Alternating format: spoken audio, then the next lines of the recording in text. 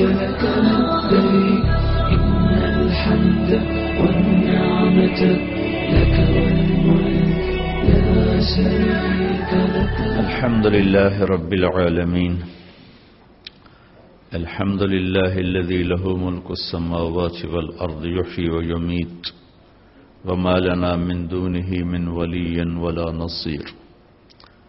الحمد لله الذي لا نحصي ثناء عليه وهو كما أثنى على نفسه. وأشهد أن لا إله إلا الله وحده لا شريك له وأشهد أن سيدنا ومولانا محمدا عبده ورسوله. أما بعد، فأعوذ بالله من الشيطان الرجيم. بسم الله الرحمن الرحيم. الحج أشهر معلومات فمن فرض فيهن الحج فلا رفث ولا فسوق ولا جدال في الحج وما تفعلوا من خير يعلمه الله. وقال النبي صلى الله تعالى عليه وسلم: الحج المبرور ليس له الجزاء إلا الجنة او كما قال صلی اللہ تعالی علیہ وسلم. میرے محترم بھائی اور بہنوں، اللہ تعالیٰ نے آپ کو ایک مبارک سفر کے لیے قبول فرمایا ہے. حج آدم علیہ السلام سے شروع ہوا ہے. عبادات میں کوئی اجتہاد اور عقل نہیں، جیسے اللہ نے کہا ہے ویسے کرنا ہے. نماز اپنی عقل سے ہم معلوم نہیں کر سکتے. روزہ ہے، حج ہے. عبادات میں جیسے آسمان والے نے بتایا اور جیسے جناب رسول اللہ صلی اللہ علیہ وسلم نے کر کے دکھلایا، بس ہم نے وہ کرنا ہے. باقی چیزوں میں معاملات ہیں، زندگی کی باقی ضروریات ہیں، اس میں زمانے کے لحاظ سے سوچ بچار بھی ہے، تبدیلی بھی ہے، اجتہاد بھی ہے. ان عبادت اسے کہتے ہیں جس میں بس جو اللہ نے کہا، جو اس کے نبی نے فرمایا، کر کے دکھایا، ویسے کرنا ہے. آدم علیہ السلام سے عبادات کا سلسلہ شروع ہوا ہے. نماز بھی تھی، روزہ بھی تھا، حج بھی ہے، زکوٰۃ بھی ہے. تو اللہ تعالیٰ نے حج کو فرض قرار دیا، لیکن اس کا فرض ہونا جیسے بیان کیا ہے وہ سب سے جدا ہے. نماز کو فرض قرار دیا، ان الصلاۃ کانت علی المؤمنین کتابا موقوتا. ایمان والوں پر نماز فرض ہو گئی. اس میں کہیں اللہ کا نام نہیں آیا، فرض اللہ ہی نے کیا ہے. اقیموا الصلاۃ وآتوا الزکاۃ. نماز قائم کرو، فرض ہے. زکوٰۃ ادا کرو، مال والوں پر زکوٰۃ فرض ہے. کتب علیکم الصیام. تم پر روزہ فرض ہے. نماز کو فرض کیا. ان الصلاۃ کانت علی المؤمنین کتابا موقوتا. اس آیت میں اللہ کا نام نہیں. کتب علیکم الصیام، روزے تم پر فرض کیے گئے، کرنے والا اللہ ہے. نماز تم پر فرض ہوئی، اللہ نے کی. آتوا الزکاۃ، زکوٰۃ دو، اللہ نے حکم دیا. لیکن جب اللہ نے حج کو فرض کیا تو سب سے الگ عبارت استعمال فرمائی. وللہ، ایک تو وللہ، سب سے پہلے نام ہی اپنا شروع کیا. وللہ کتب علیکم الصیام وللہ. ان الصلاۃ وللہ. اقیموا الصلاۃ اور وللہ. آتوا الزکاۃ وللہ. میں نے تقابل کر کے آپ کو بتایا تاکہ آپ کے سامنے ہو کہ دونوں میں فرق ہے بہت بڑا. ایک فریضہ ہم پر اللہ تعالیٰ لاگو کرنے والا ہے اور نام ہی اپنا شروع کیا وللہ. پہلا نام ہی اللہ کا ہے کہ یہ سب کچھ کس لیے ہے؟ کہ بھئی اللہ کے لیے ہے. ایک دوسرا مطلب کیا ہے؟ وللہ.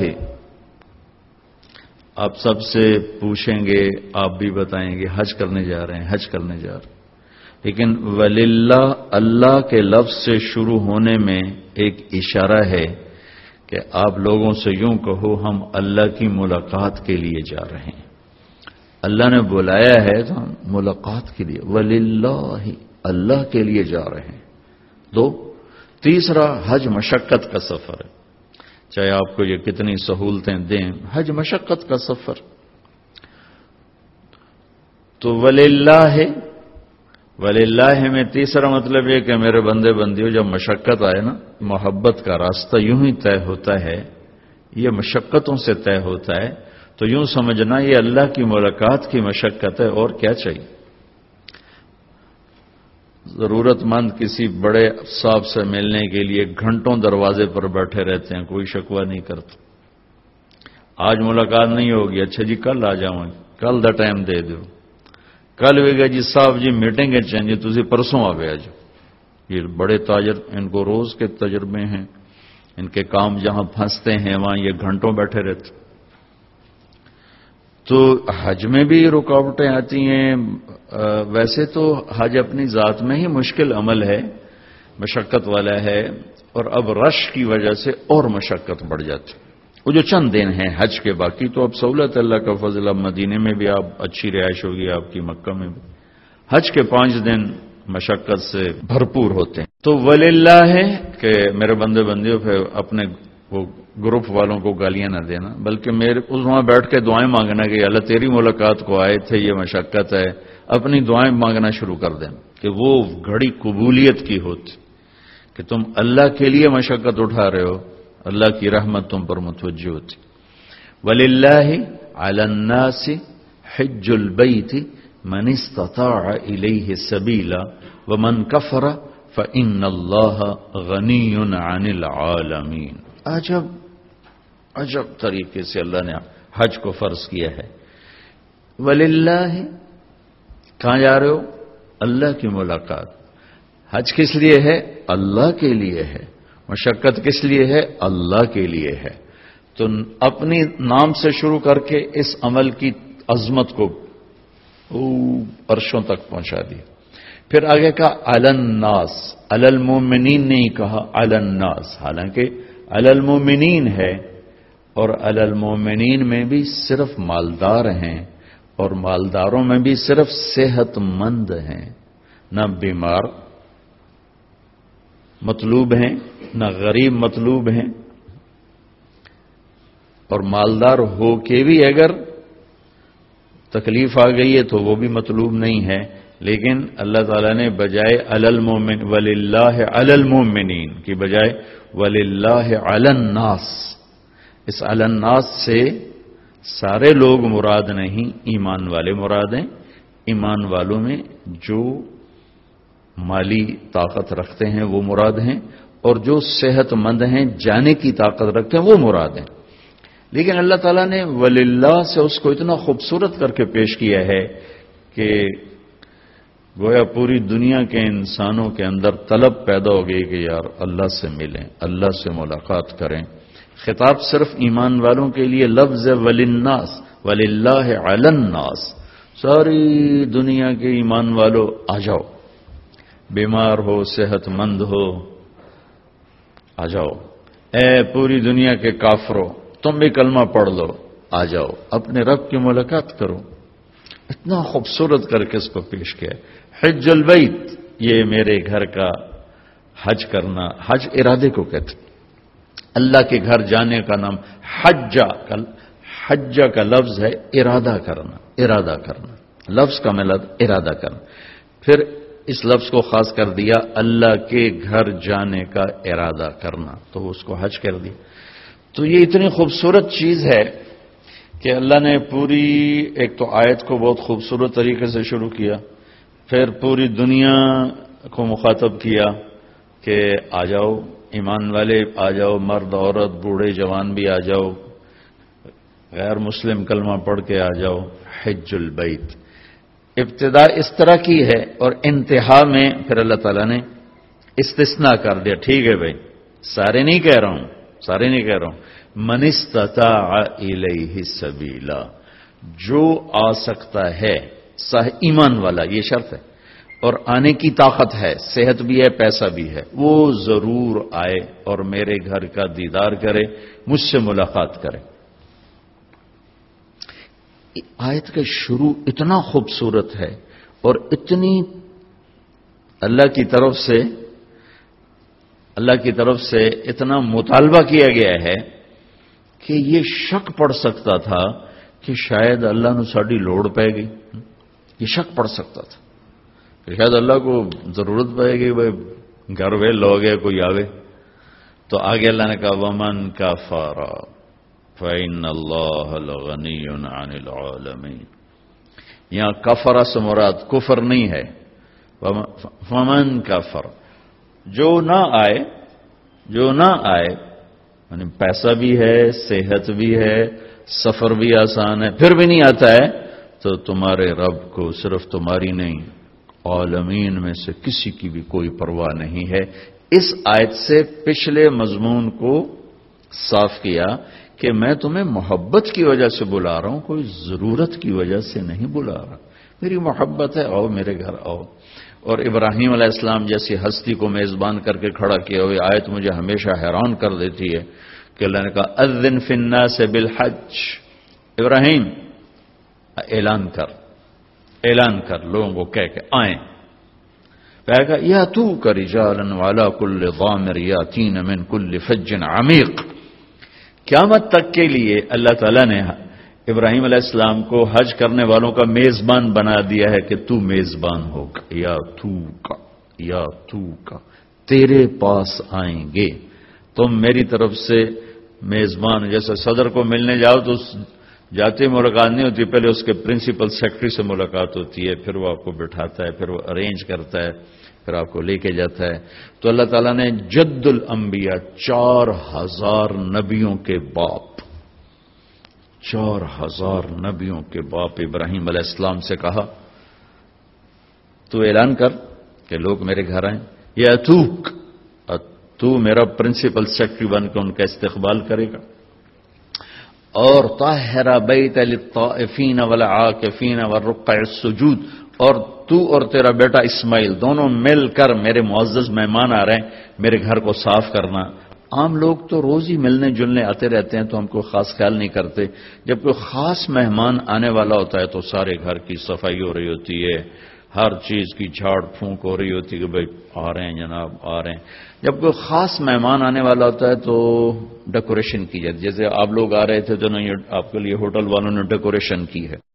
تو میرا اللہ کہہ رہا ہے کہ ابراہیم اسماعیل میرے بڑے خاص مہمان آ رہے ہیں، جو اللہ کے گھر جا رہا ہے اللہ کا خاص مہمان ہے، میرے بڑے خاص مہمان آ رہے ہیں۔ تم دونوں باپ بیٹا، اسماعیل محمد مصطفیٰ صلی اللہ علیہ وسلم کے دادا، اور ابراہیم ادھر بھی دادا اور ادھر 4000 نبیوں کے دادا، دو باپ بیٹے عظیم ترین نبیوں رسولوں کو اللہ نے کہا میرے مہمان آ رہے ہیں، گھر صاف کرو، گھر صاف کرو۔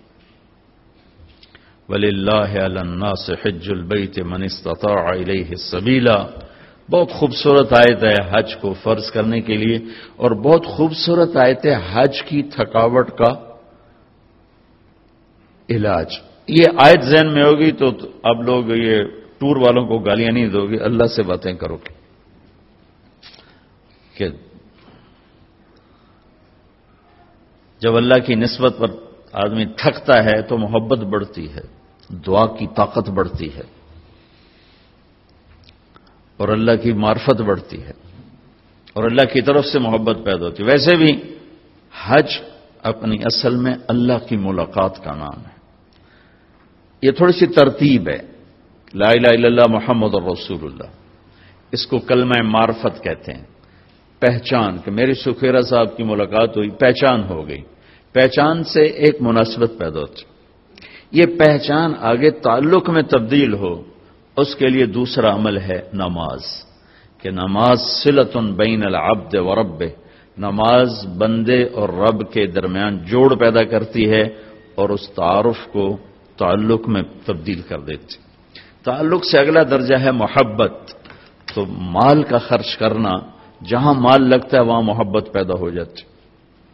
ایک صحابی نے عرض کی یا رسول اللہ موت سے ڈر لگتا ہے، کہ پیسے ہیں، کہ جی ہیں، کہ خرچ کر دے، کہ جہاں آدمی مال لگاتا ہے وہاں دل بھی لگ جاتا ہے، وہاں دل بھی لگ جاتا ہے۔ تو زکوٰۃ کیا کرتی ہے؟ وہ اس نماز والے تعلق کو محبت میں بدلتی ہے۔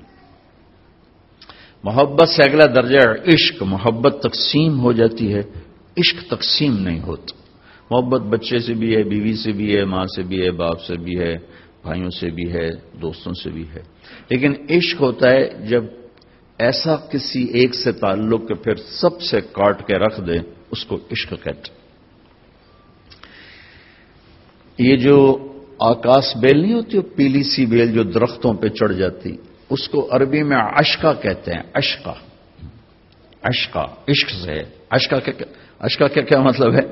کہ درخت اس پہ عاشق ہوتا ہے اور ہر شے اسی کو کھلاتا رہتا ہے، کھلاتے کھلاتے کھلاتے خود ہرا بھرا تھا لیکن سوکھ کے ایندھن بن جاتا ہے، پر اپنی عشق سے باز نہیں آتا، جان کی بازی ہار جاتا ہے، عشق سے باز نہیں آتا، اس لیے اس بیل کو عربی میں عشقہ کہتے ہیں۔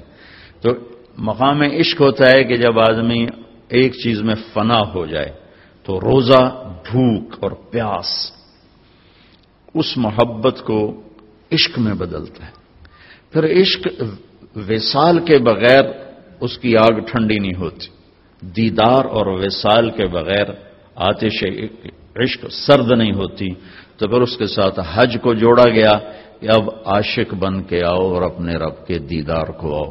لہذا عاشق بن کے آنا ہے تو پھر عاشقانہ لباس پہن کر آؤ اور پگڑی اتارو، ٹوپی اتارو، کرتا اتارو، بڑے قیمتی کپڑے اتارو، آپ صرف 2 چادریں پہن کے آؤ اور دیوانہ بن کے آؤ۔ عاشق ہوتے ہی دیوانے ہیں، تو دیوانہ بن کے آؤ، جیسے دیوانے آتے ہیں ایسے تم بھی دیوانے بن کر آؤ، عقل مند بن کر نہ آؤ بلکہ مجنوں بن کر آؤ۔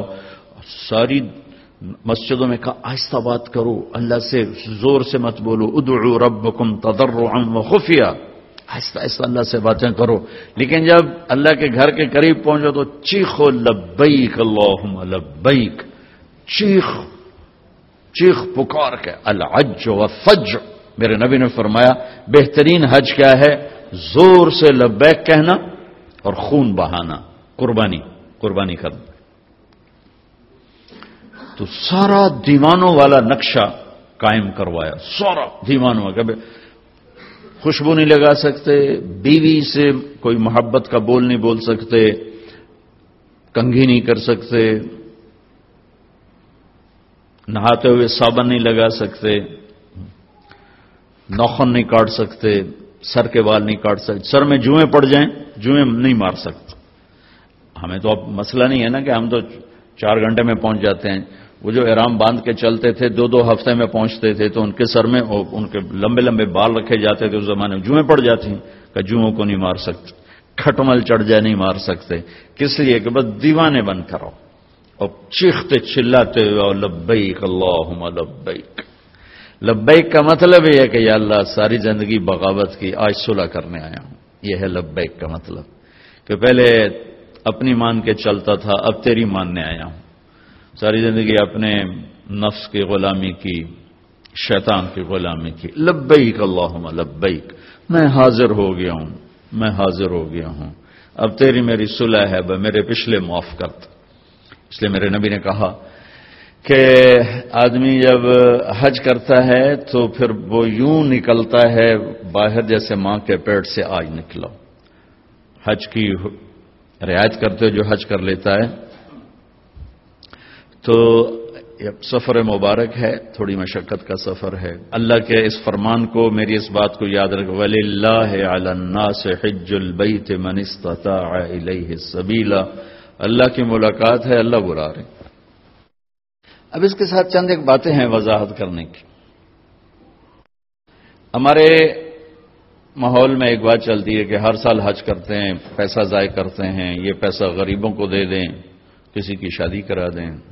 اللہ کا نبی نے تو ایک ہی حج کیا تھا، اس حد تک تو یہ بات ٹھیک ہے، اللہ کے نبی نے ایک ہی حج کیا تھا، لیکن کیا ہر سال حج کرنا ناپسندیدہ چیز ہے؟ اللہ کے گھر جانا ناپسندیدہ چیز ہے؟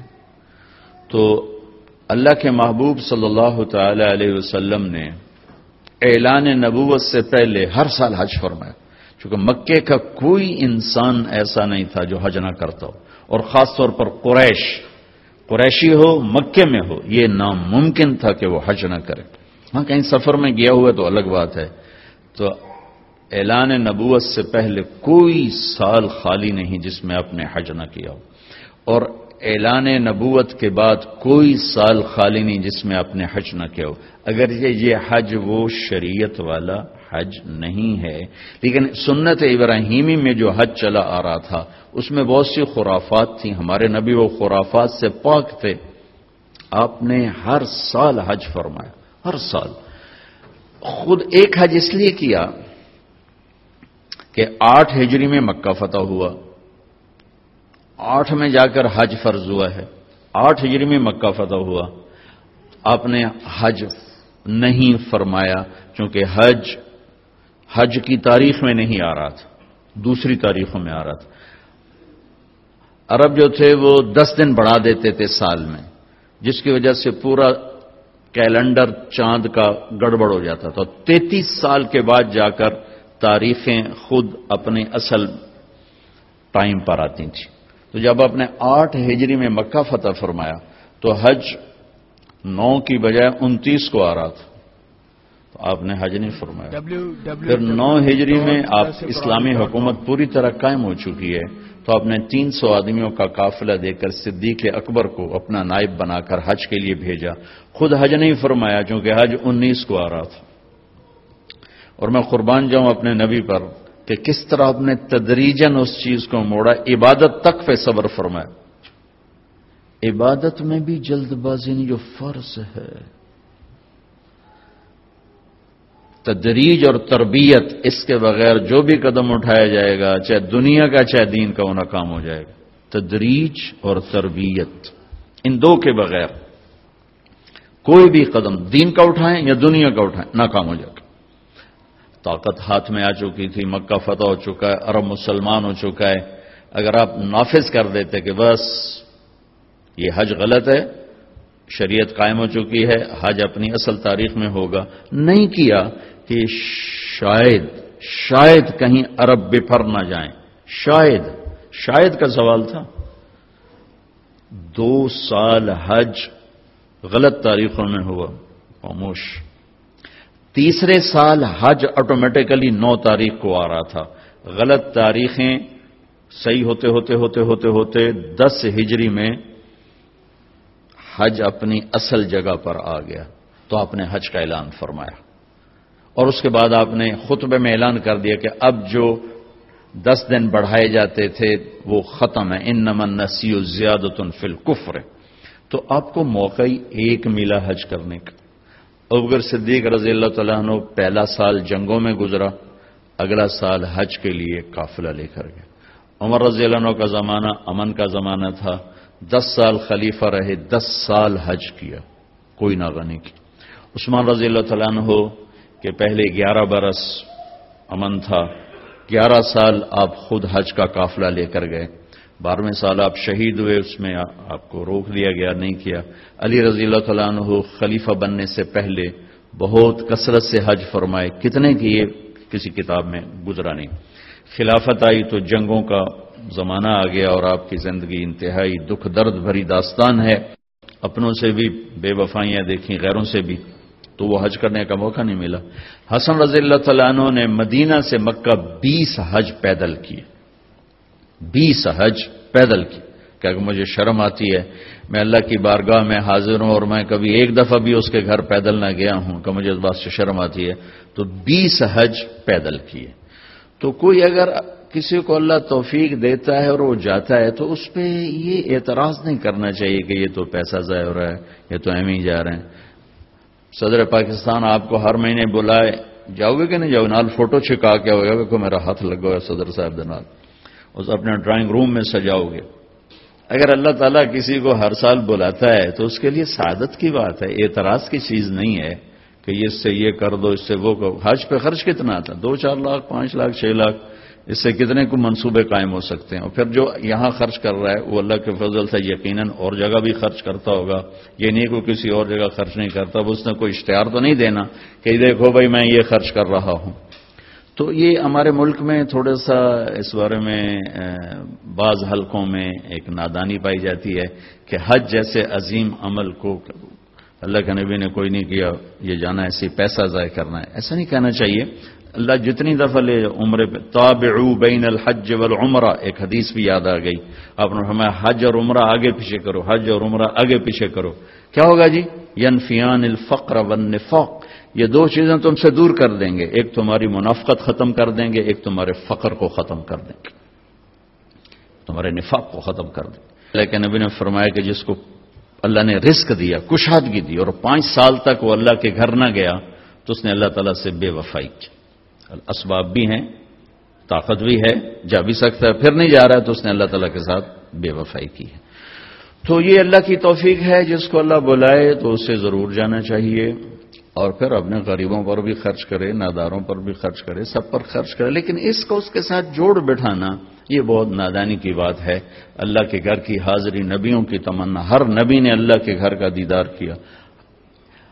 آدم علیہ السلام نے سینکڑوں حج کیے بیت اللہ، ہندوستان سے چلتے تھے اور بیت اللہ تک پیدل جاتے تھے اور جا کر اپنے حج فرمائے، یہاں تک کہ وہیں ان کا انتقال ہوا، وہیں کہیں ان کی قبر ہے، حرم کی حدود کے اندر ہی کہیں قبر ہے، اماں کی بھی وہیں اور آدم علیہ السلام کی بھی وہیں قبر ہے بعض اقوال کے مطابق۔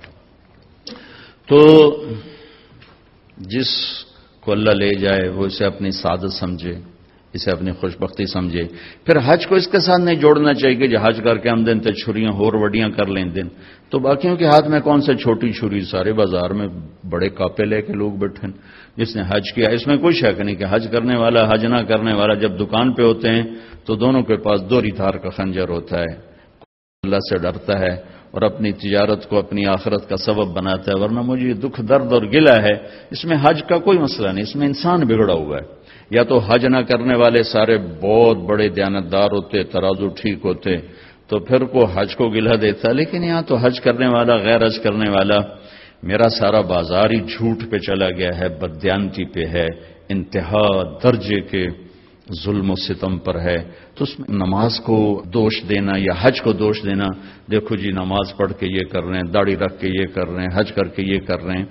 تو اگر کوئی آدمی حج نہیں کیا ہوا تو اس کے لیے بھی تو بددیانتی اجازت تو نہیں۔ کوئی شیو کراتا ہے تو اس کے لیے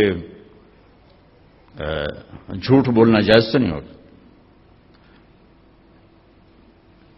ایک میرے دوست نے شیو کرا دی، میں نے کہا شیو کیوں کرائی؟ کہا جی سارا دن جھوٹ بولنا پڑتا تھا۔ تو میں نے کہا اب تو 2 گناہ ہو گئے، پہلے 1 کرتے تھے اب 2 ہو گئے۔ وہ لگے بندے 1 سے تو معافی ملی ہوئی تھی، اب 2 اکٹھے کر لی۔ اور جھوٹ بولنے کا تعلق داڑھی سے تھوڑا ہی ہے، داڑھی ہے تو سچ بولو، داڑھی نہیں تو جھوٹ بولو۔ اس کا تعلق تو کلمے سے ہے، کلمہ پڑھنے کے بعد جھوٹ بولتے ہوئے شرم آنی چاہیے۔ ایک آدمی کہتا ہے جی داڑھی رکھ کے گناہ کریں تو بڑے شرم کی بات ہے، میں کہتا ہوں کلمہ پڑھ کے گناہ کرو تو شرم کی بات ہے۔ گناہ اور ثواب، جزا اور سزا، حلال اور حرام کا تعلق پگڑی سے نہیں، نماز سے نہیں، روزے سے نہیں، حج سے نہیں، داڑھی سے نہیں، کلمے سے ہے۔ کلمہ ایک ایگریمنٹ ہے کہ اللہ تیری مان کے چلوں گا، تیرے نبی کے طریقوں پر چلوں گا، پھر میں انسان ہوں، کوئی خطا وطا ہو جائے تو معافی مانگوں گا، استغفار کروں گا۔ تو کسی کی برائی کی وجہ سے اس کی نیکی کو نہیں اچھالنا چاہیے۔ لو جی ان حجاں دا کی فائدہ، ان نمازاں دا کی فائدہ؟ میرا اللہ کہتا ہے فَمَن يَعْمَلْ مِثْقَالَ ذَرَّةٍ خَيْرًا يَرَهُ وَمَن يَعْمَلْ مِثْقَالَ ذَرَّةٍ شَرًّا يَرَهُ۔ میرے بندو ایک رائی کے برابر اچھائی کرو گے میں اس کی جزا دے دوں گا، برائی کرو گے میں اس کی سزا دے دوں گا، اور سزا میں کہتا ہے پھر جس کو چاہے معاف کر دوں، لیکن تمہاری نیکی ان اللہ لا یضیع اجر المحسنین، تمہاری نیکی میں ضائع نہیں کروں گا۔ ہاں بعض گناہ ایسے ہیں جو نیکیاں اڑا کے لے جاتے ہیں، کوئی شک نہیں۔ ظلم ایک ایسا گناہ ہے جو نیکیاں اڑا کے لے جاتا ہے، اور بہت سے ایسے گناہ ہیں جو نیکیاں اڑا کے لے جاتے ہیں۔ حرام کا لقمہ ایک ایسا گناہ ہے جو نیکیاں اڑا کے لے جاتا ہے، لیکن اتنا پھر بھی ضرور ہوتا ہے کہ عمل نہ کرنے کی جو پکڑ تھی وہ نہیں ہو۔ ایک آدمی نے ساری زندگی سود کھایا لیکن نماز نہیں چھوڑی، تو اس کو نماز نہ پڑھنے کا عذاب کبھی نہیں ہوگا۔ نماز پر جو کچھ ملنے والا ہے وہ تو نہیں ملے گا، لیکن نماز نہ پڑھنے کی پکڑ نہیں ہوگی۔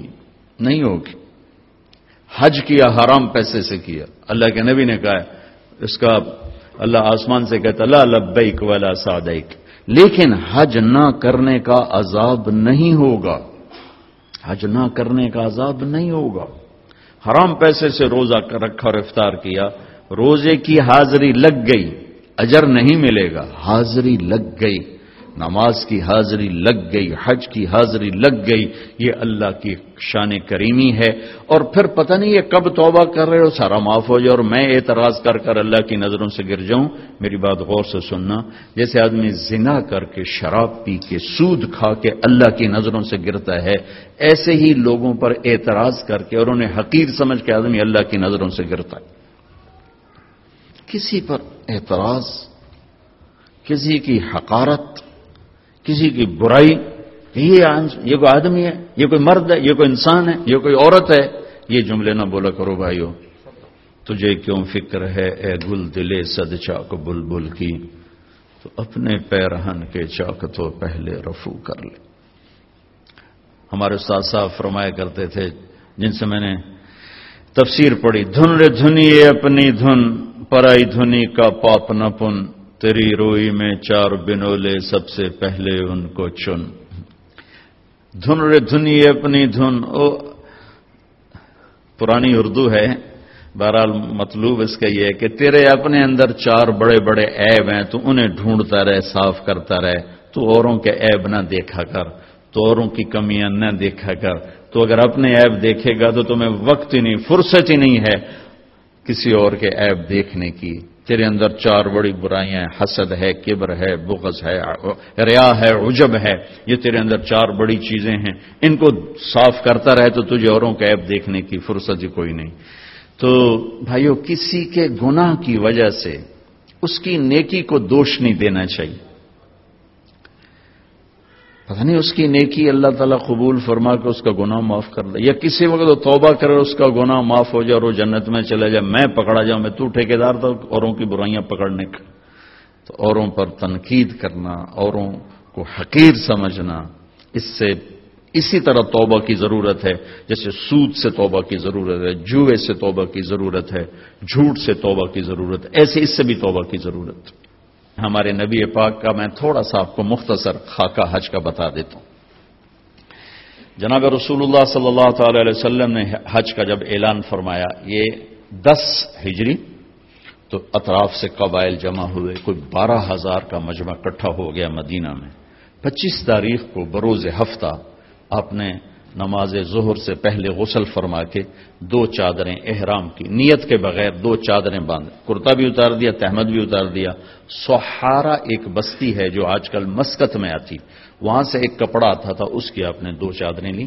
پھر آپ نے ظہر کی نماز کے بعد اپنے پورے قافلے کو لیا، ذوالحلیفہ جس کو آج کل ابیار علی کہتے ہیں، یہاں آپ نے آ کر قیام فرمایا، اور عصر، مغرب، عشاء اور فجر اور ظہر 5 نمازیں آپ نے یہاں ادا فرمائیں. اور یہ جبریل کے کہنے پر، اللہ کے کہنے پر آپ گزر رہے تھے کہ جبریل ہے کہ یا رسول اللہ، اللہ فرما رہے ہیں یہ پاک وادی ہے، یہاں آپ قیام فرمائیں. یہاں حضرت اسماء بنت امیس رضی اللہ تعالیٰ عنہ کہ ہاں بیٹا پیدا ہوا، ابو بکر صدیق کے بیٹے محمد بن ابی بکر یہ پیدا ہوئے. ایک رات کی قیام کے بعد صبح آپ نے فجر کی نماز کے بعد غسل فرمایا، خوشبو لگائی، اپنے بالوں کو تیل لگایا، پھر شہد لگایا. شہد گوند کا کام لیتا ہے، چونکہ اب ننگے سر جانا تھا تو بال بڑے تھے آپ کے، شانوں تک آئے ہوئے تھے، تو آپ نے ان کو شہد لگا کے نا وہ کر دیا، جوڑ دیا، آپس میں جوڑ دیا. اور عائشہ رضی اللہ تعالیٰ نے آپ کو خوشبو لگائی. جسم پہ خوشبو لگا سکتے ہیں احرام سے پہلے، احرام کے کپڑے کو نہیں، جسم پہ خوشبو لگا سکتے ہیں احرام کی نیت کرنے سے پہلے. بالوں میں، مانگ میں آپ نے خوشبو لگائی. پھر اس کے بعد آپ نے ظہر کی نماز ادا فرمائی اور آپ اونٹنی پہ سوار ہوئے اور قبلہ رخ ہو کر آپ نے کہا لبیک حجۃ اللہم لبیک. آپ نے حج کا احرام باندھا. تو جبریل آئے کہ یا رسول اللہ، اللہ تعالیٰ فرما رہے ہیں عمرے کو شامل فرمائیں، عمرہ. اور حج قران، حج کی 3 قسمیں، ایک حج افراد کہ ایک آدمی پہلے دن حج ہی کا احرام باندھتا ہے، ایک ہے حج قران کہ ایک آدمی پہلے دن عمرے اور حج کا اکٹھا احرام باندھتا ہے. ایک ہے حج تمتع کہ ایک آدمی عمرے کا احرام پہلے باندھتا ہے اور عمرہ کر کے فارغ ہو جاتا ہے، احرام اتار دیتا ہے، پھر حج سے پہلے احرام باندھتا ہے حج کا. یہ حج تمتع ہے. ہمارے نبی نے شروع کیا افراد سے، تو اس پر امام مالک کا قول یہ ہے کہ حج افراد افضل ہے.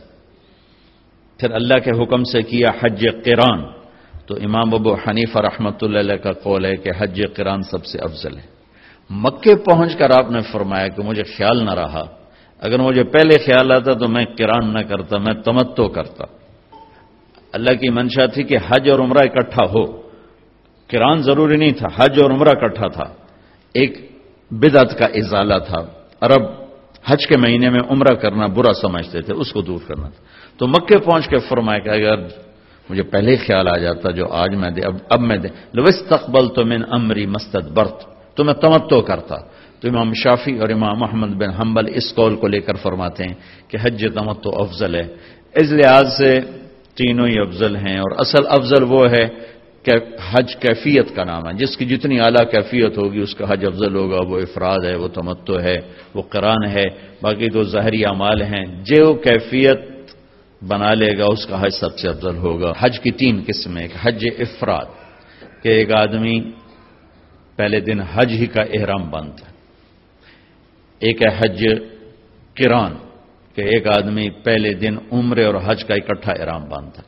ایک ہے حج تمتع کہ ایک آدمی عمرے کا احرام پہلے باندھتا ہے اور عمرہ کر کے فارغ ہو جاتا ہے، احرام اتار دیتا ہے، پھر حج سے پہلے احرام باندھتا ہے حج کا. یہ حج تمتع ہے. ہمارے نبی نے شروع کیا افراد سے، تو اس پر امام مالک کا قول یہ ہے کہ حج افراد افضل ہے. پھر اللہ کے حکم سے کیا حج قران، تو امام ابو حنیفہ رحمۃ اللہ علیہ کا قول ہے کہ حج قران سب سے افضل ہے.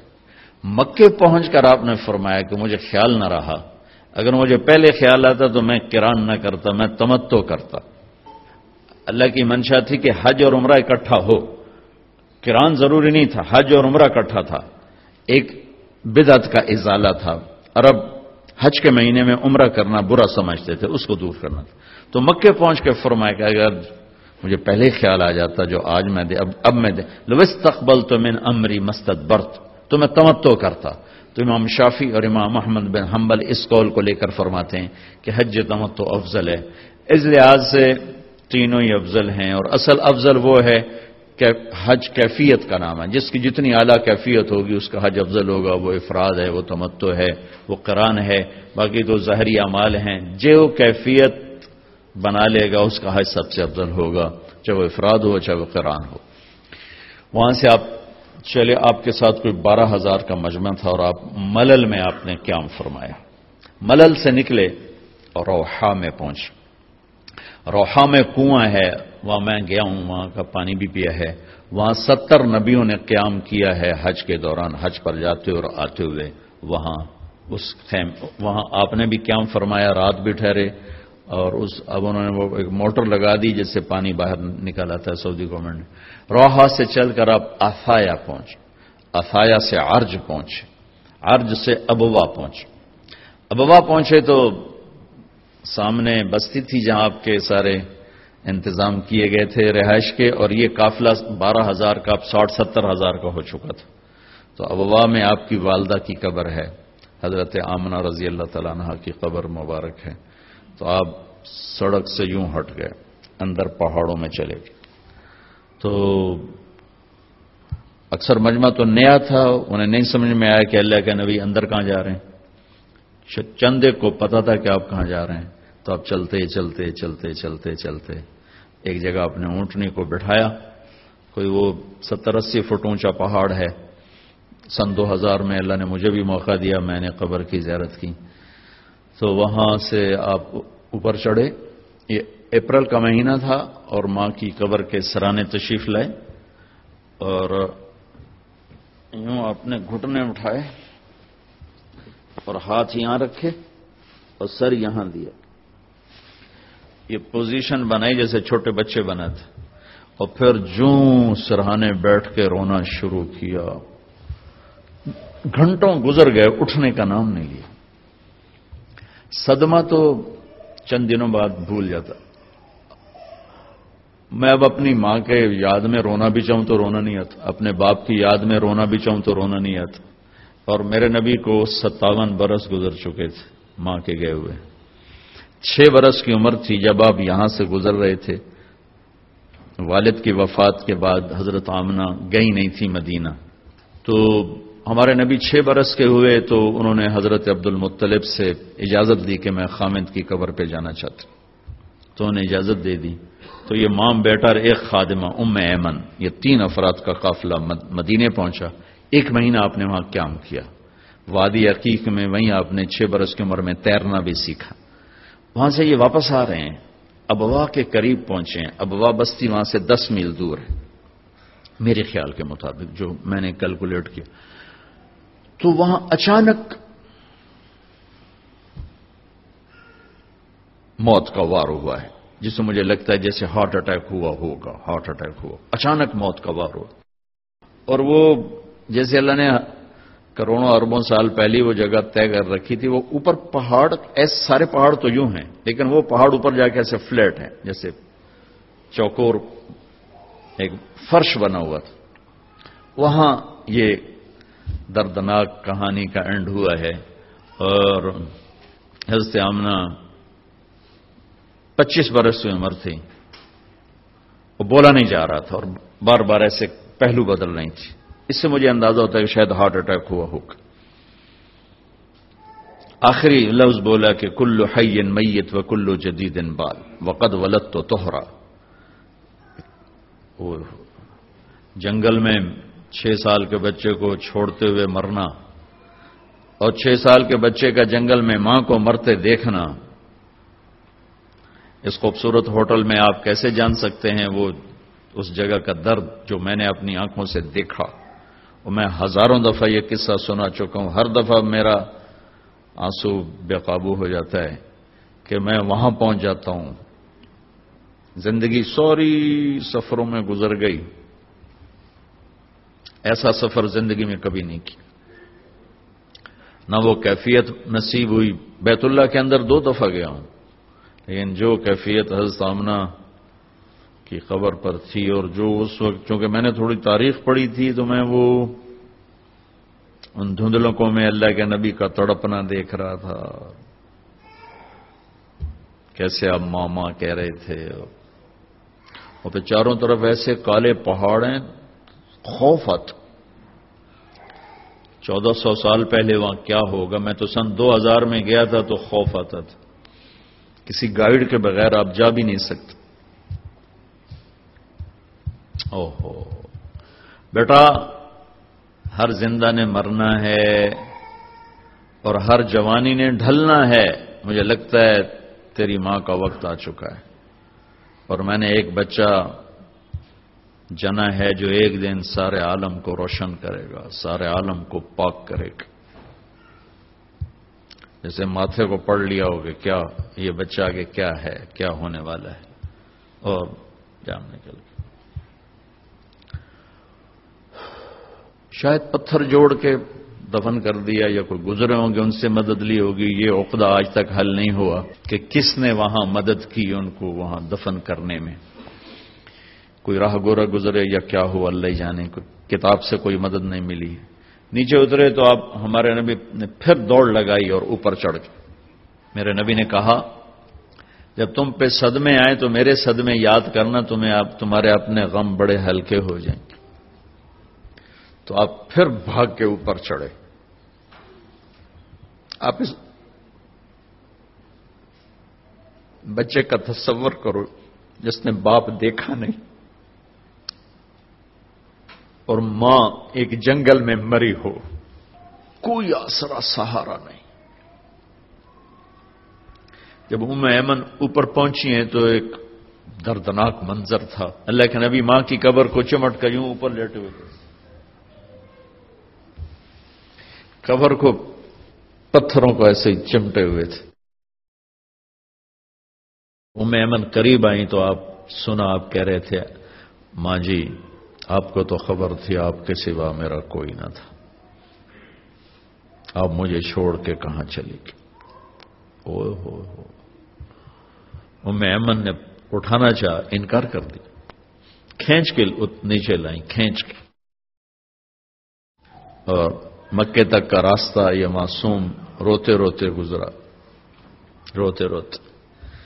تو وہ 57 سال پرانا درد ابھی زخم بھرا نہیں، آپ اس پوزیشن میں بیٹھے اور اتنا روئے کہ سارا رواں آپ کا آنکھ بن کے رو رہا تھا، وہ ساری داڑھی آپ کی آنسوں سے تر ہو گئی، اور آپ نے آگے جانے سے انکار کر دیا کہ میں آج رات اپنی ماں کے پاس ٹھہروں گا۔ اللہ اکبر، آگے نہیں گئے، وہیں رات گزاری۔ حالانکہ وہاں تو میں دیکھ کر آیا، وہاں تو 10 آدمیوں کی جگہ نہیں، وہاں 60-70 ہزار آدمی ساتھ، سونے کی تو جگہ ہی کوئی نہیں، لیٹنے کی جگہ ہی کوئی نہیں، آپ نے رات وہیں گزاری۔ ایک دفعہ اس تمنا کا آپ نے یہاں نہیں، ایک اور موقع کہ اگر میری ماں زندہ ہوتی تو تم لوگ دیکھتے میں اس کی کیسی خدمت کرتا، میں عشاء کی نماز کے مصلی پر ہوتا اور میں سورۃ فاتحہ شروع کر چکا تھا، فرض نماز، اور مسجد میں باجماعت نماز، اور میں سورۃ فاتحہ پڑھ رہا ہوتا اور ادھر سے آواز آتی بیٹا محمد، تو میں نماز توڑ کے کہتا لبیک ماں جی، میں حاضر ہوں ماں جی۔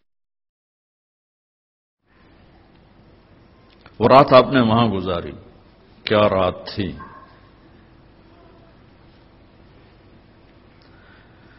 ابوا سے چلے تو آپ عصفان پہنچے، عصفان تھے تو آپ نے کہا ابوبکر یہ کون سی جگہ ہے؟ کہا جی عصفان۔ کہا میں دیکھ رہا ہوں ہود اور صالح علیہ السلام گزر رہے ہیں اس وادی سے، لبیک کہتے ہوئے حج کو جا رہے ہیں۔ عصفان سے آپ مرہ زہران پہنچے، پھر وہاں سے آپ صرف پہنچے، صرف میں حضرت عائشہ رضی اللہ عنہا خیمے میں رو رہی تھیں، آپ نے فرمایا کیا ہوا؟ لعلہ کی نفس تھی، لگتا ہے تجھے عورتوں والا عذر پیش آ گیا کیا؟ جی ہاں۔ تو کوئی نہیں، رو نہیں، اب تو عمرہ نہیں کرو گی، بس حج کرو گی۔ پھر وہاں سے آپ تنعیم پہنچے، تنعیم میں آپ نے احرام کی چادروں کو تبدیل فرمایا، جو 2 چادریں مدینہ میں زیب تن فرمائی تھی، تنعیم اتار کر تو نہیں چاہ اسی کپڑے کی۔ پھر مکہ کے ٹاپ سے آپ انٹر ہوئے اور بیر زی طوا کے کنویں پر آ کر آپ نے قیام فرمایا۔ یہ ہے اتوار کی رات، 25 کو چلے اور 4 کی رات کو، یہ مہینہ 29 کا تھا، تو 4 کی رات کو آپ مکے پہنچ گئے۔ اتوار کو صبح آپ نے غسل کیا، خالی پانی بہایا اور عمرہ کے لیے تشریف لے گئے، تو صفا مروہ کی طرف سے آپ پہنچے۔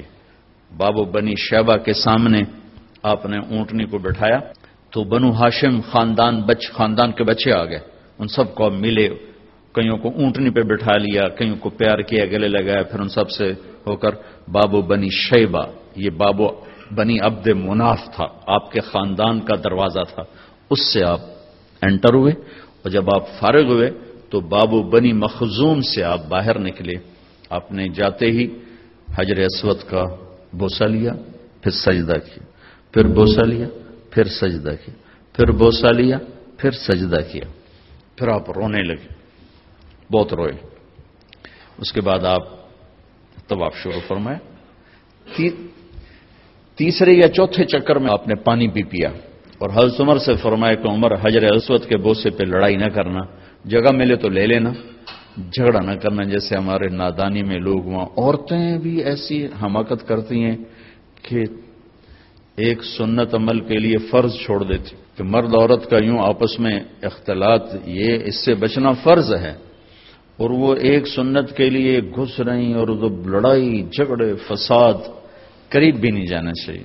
اللہ کے نبی نے استلام کیا، جب رش ہو گیا تو آپ کے پاس ایک لکڑی تھی، وہ دور سے یوں لکڑی کو لگا کر اور اس کا بوسہ لے لے۔ پہلا آپ نے بوسہ لیا، اس کے بعد رش ہو گیا، تو پھر آپ نے ہر دفعہ بوسہ میں ایک دفعہ بوسہ لیا، اس کے بعد آپ کے پاس ایک لکڑی تھی، اس لکڑی کو آپ یوں چھوتے تھے وہ حجر اسود کو، اور اس کا بوسہ لے لیتے تھے۔ بوسہ صرف ایک دفعہ، پھر جب آپ نے 2 نفل پڑھ لیے اور تشریف لے گئے صفا مروہ کے لیے، تو پھر بیت الحجر اسود کا بوسہ لیا اور آپ نے جا کر صفا مروہ پہ 7 چکر پورے کیے. بعض روایت میں ہے کہ 3 چکر پیدل کیے، پھر مجمع زیادہ ہو گیا تو 4 اونٹنی پر بیٹھ کر گئے تاکہ لوگ دیکھ لیں. اس کے بعد آپ نے اعلان فرمایا کہ بھئی جن کے پاس قربانی کا جانور نہیں ہے وہ احرام کھول دو. تو صحابہ نے کہا یا رسول اللہ آپ کھولیں. تو آپ نے فرمایا کہ میرے پاس قربانی کا جانور ہے، ابو بکر کے پاس، عمر، زبید، طلحہ یہ نہیں کھولیں گے جو کہ ان کے پاس بھی قربانی کا جانور ہے. باقی جن کے پاس نہیں کھول دو. تو سب نے کھول دی اور حج افراد بھی تمتع بن گیا، حج قران بھی تمتع بن گیا. اب نہیں ہو سکتا، اب جو نیت کریں گے وہی کرنی پڑے گی، لیکن اللہ کے نبی کا خاص حکم تھا تو سب کا حج تمتع بن گیا. اتوار، پیر، منگل، بدھ 4 دن آپ وہاں ٹھہرے. ان 4 دنوں میں آپ بیت اللہ تشریف نہیں لائے، طواف بھی نہیں کیا. کسے نہیں کیا؟ کہ میرے آنے سے لوگوں کو تکلیف ہوگی، رش بڑھے گا. تو لوگوں کو تکلیف سے بچانے کے لیے نفل عبادت چھوڑنا میرے نبی کا طریقہ. ہم نفل پڑھنے کے لیے لوگوں کی جئی تئی پھیر کے رکھ دیتے. ایک کسی بزرگ سے کسی نے پوچھا کبھی آپ کی تہجد قضا ہوئی؟ کہنے لگے زندگی میں 1 دفعہ ہوئی. وہ کیسے ہو گئی؟ کہ میں ایک جگہ مہمان تھا تو تہجد میں اٹھا تو دروازے کے پاس ایک آدمی سویا ہوا تھا، تو دروازے تک جانے کے لیے اسے اس کے اوپر سے گزرے بغیر راستہ کوئی نہیں تھا. تو مجھے خطرہ ہوا میں اس کے اوپر سے گزرا تو اس کی آنکھ کھل جائے گی، تو میں واپس آ کے لیٹ گیا. بس زندگی میں 1 دفعہ میری تہجد قضا ہوئی ہے. تو ہم لوگ نوافل کے لیے لوگوں کو اذیت میں ڈال دیتے. اور میرے نبی نے طواف جیسا عمل، طواف کے ہر قدم پہ 70,000 نیکی لکھی جاتی، طواف جیسا عمل نہیں کیا کہ میں جاؤں گا رش بڑھے گا لوگوں کو تکلیف ہوگی. صرف بدھ کو گئے، ظہر کی نماز پڑھی اور حج کا طریقہ بتایا. پھر جمعرات کو آپ نے اپنے قافلے کو لے کر، یہ اب قافلہ کوئی 1 لاکھ کے قریب ہو چکا تھا، اب مینا تشریف لے گئے. مسجد خیف وہاں آپ کا خیمہ لگا، وہاں آپ نے 5 نمازیں ادا فرمائیں. یہ جمعرات کا دن تھا اور 5 نمازوں کے علاوہ وہاں کوئی اور عمل آپ نے نہیں فرمایا.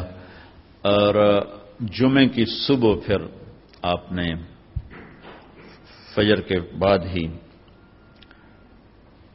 عرفہ کی طرف سفر شروع فرمایا. اور جبریل نے آ کر کہا یا رسول اللہ، اللہ کہہ رہے ہیں لبیک، زور سے کہیں، زور سے لبیک کہیں. تو آپ بھی اور صحابہ بھی زور زور سے لبیک کہہ رہے تھے. پھر وہاں آپ کے لیے سرخ رنگ کا چمڑا اس کا خیمہ لگایا گیا تھا، وہاں جاتے ہی آپ نے بیٹھ گئے، آرام کیا زوال تک. اس کے بعد آپ نے اٹھ کے غسل فرمایا. پھر بلال سے پوچھا زوال کا وقت ہو گیا؟ کہا جی ہو گیا. پھر آپ تشریف لائے اور آپ نے خطبہ دیا. اس کے جو بڑے بڑے عنوان ہیں وہ میں دوہرا دیتا ہوں. 10 تاریخ کو خطبہ دیا، 11 کو دیا، 9 کو دیا. 9، 10، 11 3 دن آپ نے تقریر فرمائی. ایک ہی تقریر ہے، تینوں دن ایک ہی تقریر ہے، تھوڑی کمی بیشی کے ساتھ. اور ہر تقریر کو آپ نے یہاں سے شروع کیا کہ لوگوں، جیسے یہ بیت اللہ قابل احترام ہے، یہ دن قابل احترام ہے، یہ مہینہ قابل احترام ہے، تمہارے جان، تمہارے مال، تمہاری عزت ایک دوسرے کے لیے قابل احترام ہے. کسی کی جان کے دشمن نہ بننا، کسی کے مال کے دشمن نہ بننا، کسی کی عزت اور آبرو کے دشمن نہ بننا. حقوق العباد پر ہی یہ سارا خطبہ مشتمل ہے، عبادات کا اس میں کوئی ذکر نہیں آیا ہے. دوسرا ارشاد فرمایا کہ آپس کی لڑائیاں میں نے بند کر دی ہیں اور سب سے پہلے میں اپنے خاندان کی لڑائی ختم کرتا ہوں. آپ کے تایا کے پوتے ربیہ بن ایاس بن حارث بن عبد المطلب کو حذیل نے قتل کیا تھا. فرمایا میں یہ خون معاف کرتا ہوں، آج کے بعد تمہاری جاہلیت کی لڑائیاں میرے پیروں تلے دفن ہوگی. پھر فرمایا آج کے بعد میں سود کو ختم کرتا ہوں، یہ میرے پیروں تلے دفن ہو گیا. کسی نے نہیں دینا، کسی نے نہیں لینا، تمہارے لیے تمہارا اصل مال ہے، سود میں نے حرام کر دیا ہے. اور سب سے پہلے میں اپنے چچا عباس کا سود ختم کرتا ہوں. عباس رضی اللہ عنہ پورا بینک تھے، پورا بینک. ان کا سود اتنا تھا جیسے آج کل کے بینکوں کا سود ہے، اتنا بڑا سود کا نظام تھا. یہ میں نے ایک عرب سے سنا ہے، پڑھا نہیں، سنا ہے کہ حضرت عباس نے فرمایا کہ میرے بھتیجے نے میرا سود ختم کیا ہے، میں اصل بھی ختم کرتا ہوں۔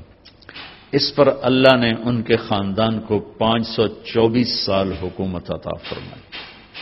132 ہجری سے لے کر 656 ہجری تک حضرت عباس کی اولاد نے حکومت کی۔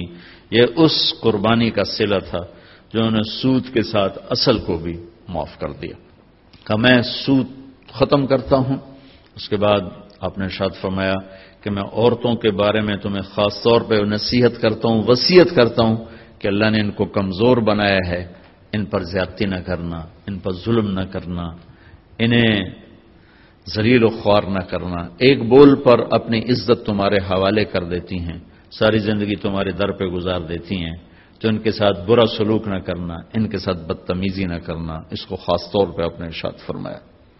پھر ارشاد فرمایا کہ امانت میں کبھی خیانت نہ کرنا، امانت میں کبھی خیانت نہ کرنا۔ پھر ارشاد فرمایا جو کسی کی ضمانت اٹھائے گا پھر اسے وہ ادا کرنی پڑے گی۔ سکھیرا صاحب نے میری ضمانت اٹھائی، میں وہ کام نہیں کر سکا تو اب سکھیرا صاحب کے ذمے ہو گیا، ان کو کرنا پڑے گا۔ والزعیم غارم، اور کسی سے کوئی چیز مانگ کے لو تو اسے واپس کرنا ضروری ہے، اسے واپس کرنا ضروری ہے۔ امانت میں خیانت نہ کرنا، اور اگر دنیا کو سامنے رکھ کر چلو گے تو ہمیشہ تم منتشر رہو گے، آخرت کو سامنے رکھ کر چلو گے تو ہمیشہ خوشباش رہو گے، تمہاری زندگی مطمئن رہے گی، پرسکون رہے گی۔ اپنے نوکروں پر رحم کرنا، زیادتی نہ کرنا، ظلم نہ کرنا، انہیں وہ کھلانا جو کھاتے ہو، انہیں وہ پہنانا جو پہنتے ہو۔ اپنے نوکروں کو، اس وقت تو غلام تھے، آج کے لیے میں نوکر کا لفظ آج استعمال کر رہا ہوں، ان کی مار پیٹ نہ کرنا۔ اگر تمہارا کام صحیح نہیں کرتے تو ان کو بیچ دینا۔ بیچنے کی جگہ میں یوں کہہ دیتا ہوں کہ اگر تمہارا کام صحیح نہیں کرتے تو فارغ کر دو، لیکن گالی دینا، مارنا پیٹنا، شہروں کا تو پتہ نہیں کہ دیہاتوں میں تو ہمارے ذمہ دارہ ماحول میں کھال اتار دیتے ہیں، ذمہ دار جانوروں کا سلوک کرتے ہیں نوکروں کے ساتھ، اور ماں بہن کی گالیاں، اس قدر گالیوں کے طوفان ہیں۔ تو میرے نبی نے کہا یہ ظلم نہ کرنا۔ ایک مزدوری پوری نہیں دیتے، ایک اوپر سے گالیاں دیتے ہیں۔ میں ایک دفعہ بیٹھتا ڈیرے میں تو ایک آ گیا، میں لوہار تھا، رونے لگا۔ میں کہا کی ہوئی آئی کہ باجی میاں صاحب غریباں دی نہ ماں ہوندی ہے، نہ بہن ہوندی، نہ دھی ہوندی ہے، صرف ذمہ داراں دی ہوندی ہے، ساڈی تے نہ ماں ہے، نہ بہن ہے، نہ دھی ہے، جڑی گل تے مرضی سانو بے عزت کر چھڈن، دھیاں بہناں تو ذمہ داراں دیاں ہوندیاں۔ اتنا اس نے درد سے کہا کہ میں اب بھی رو پڑوں، اتنے درد سے اس نے کہا۔ تو جب اللہ کسی کو پیسہ دیتا ہے تو عام طور پر مزاج میں فرونیت آ جاتی ہے۔ بہت تھوڑے ہوتے ہیں جو اللہ سے ڈرتے ہیں اور اس کا خیال کرتے ہیں کہ یہ اللہ کی امانت ہے، اللہ جب چاہے مجھ سے واپس لے لے۔ اکثریت ایسے ہوتے ہیں کہ وہ بدتمیز ہو جاتے ہیں، ڈانٹ ڈپٹ، گالی گلوچ، مار پیٹ، بہت برا سلوک کرتے ہیں۔ گھروں میں عورتیں بھی یہی کچھ کرتی ہیں اور باہر مرد بھی یہی کچھ کرتے ہیں۔ تو میرے نبی نے جاتے ہوئے خاص طور پہ فرمایا کہ دیکھو دیکھو، بدسلوکی نہ کرنا، اچھا سلوک کرنا، اچھا سلوک کرنا، جو کھاؤ انہیں کھلاؤ، جو پہنو انہیں پہناؤ۔ پھر آپ نے فرمایا آخری جملہ، دیکھو میرے بعد ایک دوسرے کی گردنیں نہ کاٹنا اور مجھے قیامت کے دن اللہ کی بارگاہ میں رسوا نہ کرنا، میرے بعد کافر نہ ہو جانا۔ کافر ہونے کی تعبیر کیا فرمائی کہ ایک دوسرے کے خون کے پیاسے نہ ہو جانا، مجھے اللہ کی بارگاہ میں رسوا نہ کرنا۔ یہ موٹے موٹے پوائنٹس ہیں، اور بھی چیزیں ہیں وہ میں حج میں بیان کیا کرتا ہوں۔ اس کے بعد آپ نے ظہر اثر کٹھی پڑھی اور اونٹنی کو لے گئے جبل رحمت، بیت اللہ کی طرف منہ کیا اور پھر دعا کے لیے ہاتھ اٹھائے۔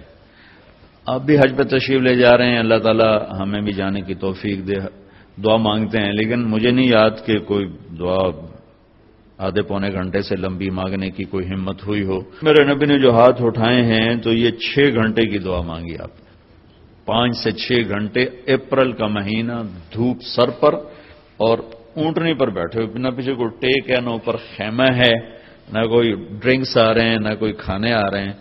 تو صحابہ آپس میں کہنے لگے روزہ ہے، آپ کھا ہی نہیں رہے، پی نہیں رہے؟ تو حضرت عباس کی بیگم ام فضل رضی اللہ تعالیٰ نے دودھ کا پیالہ بھیجا. وہ پیالہ آپ نے پانی، وہ دودھ کا تھا، وہ آپ نے پی لیا تو پتہ چلا کہ نہیں آپ کا روزہ نہیں ہے، ورنہ کچھ نہیں کھایا سارا دن. اسی وقوف میں ایک صحابی اونٹ سے گرے اور ان کا انتقال ہو گیا. تو آپ نے فرمایا کہ اس کو یہیں دفن کر دو اس کے احرام میں ہی، اور اس کا سر نہ ڈھانکو، سر ننگا ہی رکھو، یہ قیامت کا دن اٹھے گا تو لبیک کہتا ہوا اٹھے گا. وہ کون تھے؟ مجھے کسی کتاب میں ان کا نام نہیں ملا، مگر صحابہ میں کوئی تھے تو جو ان کا وہاں انتقال ہوا، اور وہ 1.25 لاکھ مقدس لوگوں نے ان کا جنازہ پڑھا. 1.25 لاکھ وہ لوگ جن سے اللہ نے کہا رضی اللہ عنہم ورضوا عنہ، میں ان سے راضی ہو گیا، ایسے لوگوں نے ان کا جنازہ پڑھا. پھر آپ مغرب سورج ڈوبنے کے بعد آپ نے حضرت اسامہ کو اپنے پیچھے بٹھایا اور وہاں سے نکلے، اور آپ راستے میں اپنے ایک جگہ استنجا کیا، وضو کیا، پھر آپ مزدلفہ میں آئے. اب 9 کو شام کو نکلنا ہے مزدلفہ کے لیے، اور وہاں آپ نے پہلے مغرب کی نماز پڑھی، پھر سامان رکھوایا، پھر عشاء پڑھی، پھر آپ نے وہاں رات قیام فرمایا. اور اس رات آپ نے تہجد نہیں پڑھی، تہجد نہیں پڑھی. زندگی بھر آپ، نبیوں میں تو ویسے ہی جسمانی طاقت بھی ہوتی ہے اور روحانی طاقت کی تو خیر انتہائی کوئی نہیں، لیکن آپ نے تہجد نہیں پڑھی، جان بوجھ کے نہیں پڑھی کہ مزدلفہ میں لوگ تھک کے پہنچتے ہیں. تو آپ سوئے رہے تاکہ کوئی تھکا ہوا میرا امتی سوتا بھی رہے تو اس کو میری سنت کا اجر مل جائے. ہمت والے پڑھیں، مبارک رات ہے، لیکن کوئی تھکا ہوا میرے جیسا اٹھنے کی ہمت نہ ہو تو اس کے لیے بھی میرا نبی کیا خوبصورت طریقہ چھوڑ کر گئے ہیں کہ آپ نے تہجد جان بوجھ کے نہیں پڑھی. بلکہ میں بیٹھا تھا حرم میں تو شیخ عطیہ سالم بہت بڑے عالم تھے، اللہ ان کو بخشش فرمائے. مسجد نبوی میں ان کا بہت بڑا درس، سب سے بڑا درس ان کا ہوتا تھا. تو میں جب جاتا تھا تو ان کے درس میں ضرور بیٹھتا تھا مغرب سے عشاء. ایک دفعہ وہ اس بات پر گفتگو فرما رہے تھے کہ آپ نے اس رات تہجد کی نماز نہیں پڑھی، وطر پڑھے کہ نہیں پڑھے. وطر، چونکہ وطر آپ نے کبھی سفر میں بھی نہیں چھوڑے تھے، وطر پڑھے کہ نہیں پڑھے. تو فرما رہے تھے دیکھو بھائی میں نے تو بہت کوشش کی، مجھے کسی کتاب میں نہیں ملا کہ آپ نے وطر پڑھے کہ نہیں پڑھے. اگر کسی کو مل جائے تو مجھے آ کے بتانا، میں اسے بہت بڑا انعام دوں گا، میں اسے بہت بڑا انعام دوں گا. کہ لگتا ہے کہ آپ نے وطر بھی نہیں پڑھے اس رات اور سو گئے، تاکہ جو بیچارے تھکے ہارے آتے ہیں. اب تو ویسی رش، اور 8 گھنٹے بعد لوگ پہنچتے ہیں، اور پھر لائنیں لگی ہوتی ہیں، استنجا خانے ہوتے ہیں، بیچارے بس ایسا ہی معاملہ ہوتا ہے. ایک ہمارے دوست ذمہ دار وہ گئے مزدلفہ پہنچے تو بیٹی اور بیگم ساتھ تھی، تو ان کو بٹھا کر گئے کہ میں وضو کر کے آتا ہوں. سامنے ٹوائلٹ تھے اور وہ کہتے میں نشانیاں لگا کے گیا، یوں نشانیاں لگا کے بھائی ایتھے بس کھلوتی اے وہ وضو دی جگہ. اب جب ان کو لگ گیا گھنٹے میں سارا نقشہ بدل گیا، وہاں سینکڑوں بسیں آ کے کھڑی ہو گئی. واپس آیا تھا نشانیاں ساریاں غائب. وہ ساری رات طواف ہی کرتے رہ گئے، نہ بیوی ملی نہ بیٹی ملی. ان بیچاروں کو نفل پڑھنے کا سے یاد آئیں گے. تو میں قربان جاؤں، میرے نبی اپنی امت کو کیسی سہولتیں دے کر گئے. تہجد نہیں پڑھی، حالانکہ آپ کے لیے کیا مشکل تھی، ساری رات پڑھتے رہتے، سو گئے. اذان پہ اٹھے، پھر نماز کے بعد آپ نے دعا مانگی جس کو وقوف مزدلفہ کہتے ہیں، اشراق سے پہلے. پھر اشراق کے بعد آپ وہاں سے نکلے اور سیدھے پہنچے بڑے شیطان کے پاس. اونٹنے سے اترے، حضرت اسامہ نے اونٹنی پکڑ لی، حضرت بلال نے اوپر ایسے چادر کر کے سایہ کر دیا تھا، 7 کنکر مارے. اس کے بعد پھر آپ نے 9 تاریخ والی تقریر 10 تاریخ کو دوبارہ اونٹنی پہ بیٹھ کے آپ نے وہ تقریر فرمائی. پھر اس کے بعد آپ اترے اور آپ نے 63 اونٹ ذبح فرمائے اپنی طرف. 63 سال عمر کے تھے، 63 اونٹ. 100 اونٹ ساتھ تھے تو 100 میں سے 63 الگ کیے، 63 میں سے 5 سامنے کھڑے کیے، ان میں سے 1 آگے لا کر اس کو ذبح کیا. تو ساری دنیا نے عجب نظارہ دیکھا. اونٹوں میں جنگ شروع ہو گئی، ہر اونٹ آگے بڑھ کے ذبح ہونے کے لیے زور لگا رہا تھا. ہر ایک کی تمنا تھی کہ میں ذبح ہو جاؤں اللہ کے نبی کے ہاتھوں. جب تک آپ نے برچھا نہیں پھینکا اونٹوں میں یہ جنگ جاری رہی. ہم آہوان صحرا سر خود نہاد برکف بامید آن کے روزے بشکار خواہی آمد. نہ شود نصیب دشمن کہ شود ہلا کے تیغت سر دوستاں سلامت کے تو خنجر آزمائی. جب آپ نے پھینک دیا برچھا تو پھر اونٹ کھڑے ہوئے سیدھے.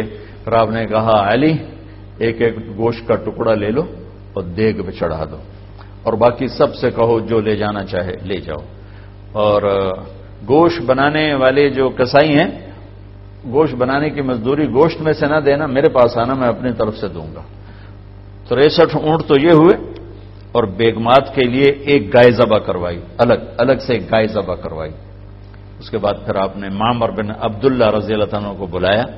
یہ مکہ کے تھے, ان کے سامنے بیٹھے, سر کے بال منڈائے, آدھے سر کے بال منڈا کر آپ نے ساوا میں تقسیم کر دیے اور آدھے لیفٹ سائڈ کے منڈا کر آپ نے ابو طلحہ کو انصاری کو دے دی.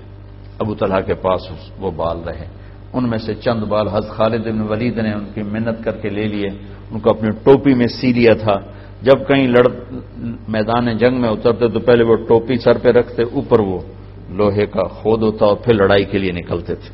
اس کے بعد آپ نے ناخن کٹوائے اور مونچھیں کٹوائیں اور ان کو وہیں دفن کروا دیے جہاں آپ تشریف فرما تھے. اب پاؤں کے بل بیٹھے ہوئے تھے. پھر اس کے بعد آپ نے غسل کیا, کپڑے بدلے, خوشبو لگائی, پھر کھانا پکنے کا انتظار کیا. جب وہ تیار ہو گیا تو آپ نے گوشت بھی کھایا, شوربہ بھی پیا. حضرت علی بھی آپ کے ساتھ کھانے میں شریک تھے. پھر آپ نے معاویہ رضی اللہ تعالیٰ عنہ کو اپنی اونٹنی پہ بٹھایا. اس سارے سفر میں قصوا اونٹنی پر آپ سوار تھے. اب آپ نے اونٹنی تبدیل کی اور جدعا اونٹنی منگوائی, اس پر سوار ہوئے, مکہ تشریف لے گئے, جا کے طواف زیارت کیا.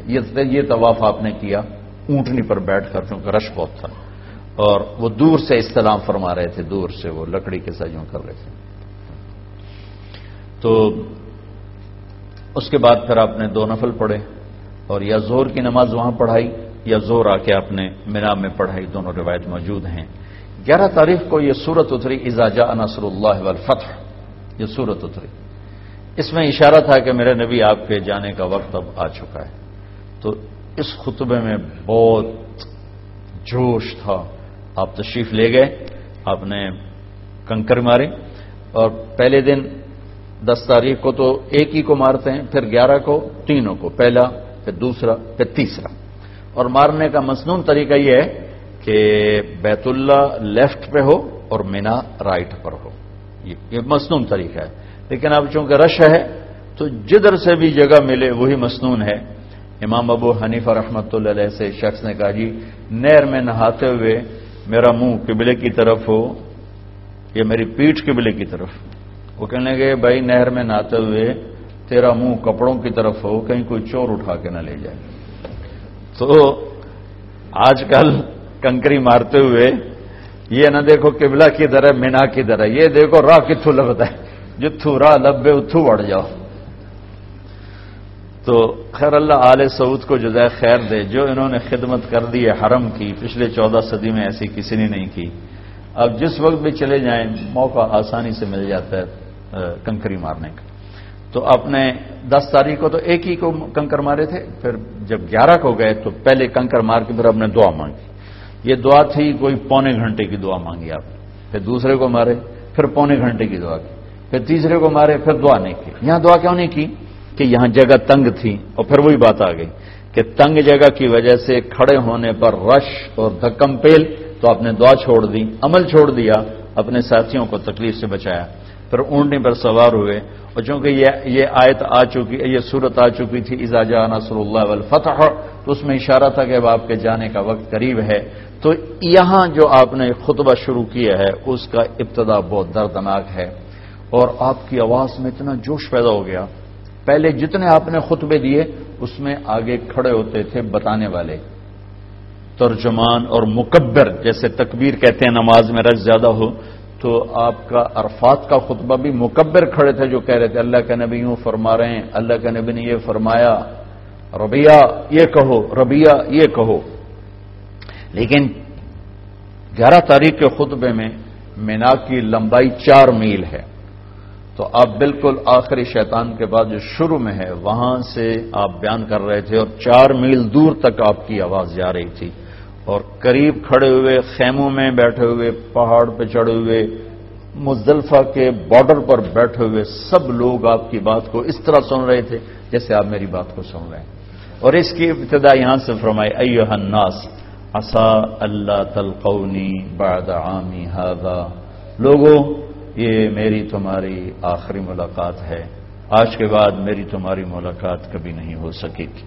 یہاں سے شروع کر، باقی سارا خطبہ وہی ہے جو میں نے آپ کو پہلے عرض کیا ہے۔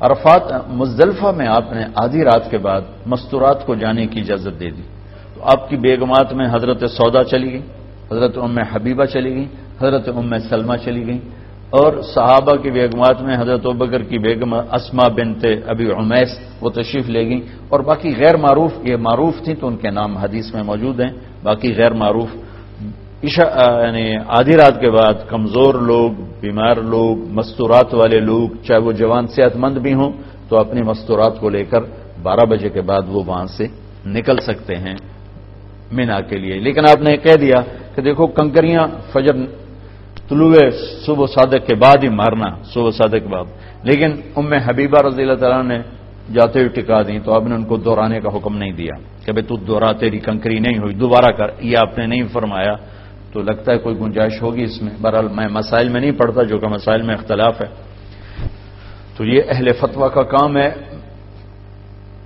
اس کے بعد 12 تاریخ کو آپ نے اجازت دے دی، جو جانا چاہیں چلے جائیں کنکری مار کے، تو لوگ کنکری مار کے جاتے رہے، نکلتے رہے، لیکن زیادہ لوگ آپ کے ساتھ ہی رہے۔ پھر آپ 12 کو زوال کے بعد تشریف لے گئے، اسی طرح تینوں شیطان کو کنکری مار کر 2 پر دعا مانگی، پونا گھنٹہ، تیسرے پر ایسے ہی آ گئے۔ پھر 13 کی زوال کے بعد آپ نے یہ تینوں کنکریاں اونٹنی پر بیٹھ کر ہی آپ نے رمی فرمائی، اور وہاں سے خیف و بنی کنانہ تشریف لے گئے۔ زور، اثر، مغرب، عشاء 4 نمازیں آپ نے وہاں پڑھی۔ وہاں حضرت عائشہ نے کہا کہ میرا عمرہ رہ گیا تھا، میں نے عمرہ کرنا ہے، تو آپ نے فرمایا تیرا حج ہو گیا؟ کہ نہیں، میری باقی ساری سوکنوں نے کیا ہے، میرا رہتا ہے، میں نے کرنا ہے۔ تو ایک مقابلہ تو ہوتا ہی ہے۔ تو آپ نے حضرت عبد الرحمن بن ابی بکر آپ کے بھائی کو بلا کر کہا کہ جاؤ اپنی بہن کو مسجد عائشہ، جس کو اب ہم کہتے ہیں تنعیم، ہمارے لیے کتنی سہولت اللہ نے کر دی کہ اب آرام سے وہاں جا کے احرام باندھو اور آ جاؤ عمرہ کرنے کے لیے۔ حضرت عائشہ کی برکت سے ہمیں یہ دولت مل گئی ہمیشہ کے لیے، تو ان کو بھیجا عمرہ کرا کے، جب آ جاؤ پھر مجھے بتانا۔ تہجد میں آپ اٹھے بیت اللہ، راستے میں حضرت عائشہ ملی، آ رہی تھی اپنے بھائی کے ساتھ، جاتے ہی آپ نے نفل نہیں پڑے، طواف وداع کیا۔ طواف وداع کے بعد آپ ملتزم سے اس طرح چمٹ گئے، اس طرح دونوں ہاتھ لگا دیے، اس طرح سینہ ملتزم کے ساتھ، اور یہ گال اس طرح، وہ بہت دیر اس طرح کھڑے اللہ سے، اپنے رب سے باتیں فرماتے رہے، کچھ دعائیں مانگتے رہے۔ کیا بات ہوئی وہ اللہ جانے اور اللہ کا نبی جانے۔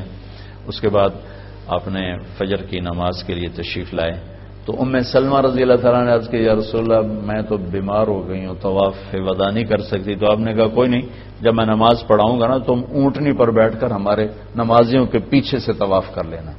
تو آپ نے وہ فجر کی نماز پڑھائی، تو حضرت ام سلمہ کہتی ہیں کہ میں نے سنا آپ فجر کی نماز اس رات اپنے والطور وکتاب مستور فی رق منشور والبیت المعمور والسقف المرفوع والبحر المسجور ان عذاب ربک لواقع ما له من دافع یوم تمور السماء مورا وتسیر الجبال سیرا۔ یہ آیت آپ نے پہلی رکعت میں آپ نے سورۃ طور پڑھی، دوسری کا وہ نہیں بتایا، لیکن پہلی رکعت کا بتایا کہ سورۃ والطور کی تلاوت فرمائی۔ اس کے بعد آپ نے زمزم کا پانی بھروایا۔ کسی نے کہا کہ حضرت صفیہ کا تو مینسز آ گئے، کہ یہ تو ہمیں روک دے گی۔ پھر آپ نے کہا اس نے طواف زیارت کر لیا؟ کہ ہاں جی کر لیا۔ کہ کوئی نہیں، طواف وداع چھوڑ دے، کوئی بات۔ پھر اس کے بعد آپ نے سب کو الوداع کیا اور آپ خود مدینہ کے روانہ ہوئے۔ 11 تاریخ کو یہ سورت اتری اذا جاء نصر اللہ والفتح، یہ سورت اتری۔ اس میں اشارہ تھا کہ میرے نبی آپ کے جانے کا وقت اب آ چکا ہے۔ تو اس خطبے میں بہت جوش تھا، آپ تشریف لے گئے، آپ نے کنکر مارے، اور پہلے دن 10 تاریخ کو تو ایک ہی کو مارتے ہیں، پھر 11 کو تینوں کو، پہلا پھر دوسرا پھر تیسرا. اور مارنے کا مسنون طریقہ یہ ہے کہ بیت اللہ لیفٹ پہ ہو اور مینا رائٹ پر ہو. یہ مسنون طریقہ ہے. لیکن اب چونکہ رش ہے تو جدھر سے بھی جگہ ملے وہی مسنون ہے. امام ابو حنیفہ رحمۃ اللہ علیہ سے شخص نے کہا جی نہر میں نہاتے ہوئے میرا منہ قبلے کی طرف ہو، یہ میری پیٹھ قبلے کی طرف. وہ کہنے لگے بھائی نہر میں نہاتے ہوئے تیرا منہ کپڑوں کی طرف ہو، کہیں کوئی چور اٹھا کے نہ لے جائے. تو آج کل کنکری مارتے ہوئے یہ نہ دیکھو قبلہ کدھر ہے مینا کدھر ہے، یہ دیکھو راہ کتھوں لبتا ہے، جتھوں راہ لبے اتھوں وڑ جاؤ. تو خیر اللہ آل سعود کو جزائے خیر دے، جو انہوں نے خدمت کر دی ہے حرم کی، پچھلے 14 صدی میں ایسی کسی نے نہیں کی. اب جس وقت بھی چلے جائیں موقع آسانی سے مل جاتا ہے کنکری مارنے کا.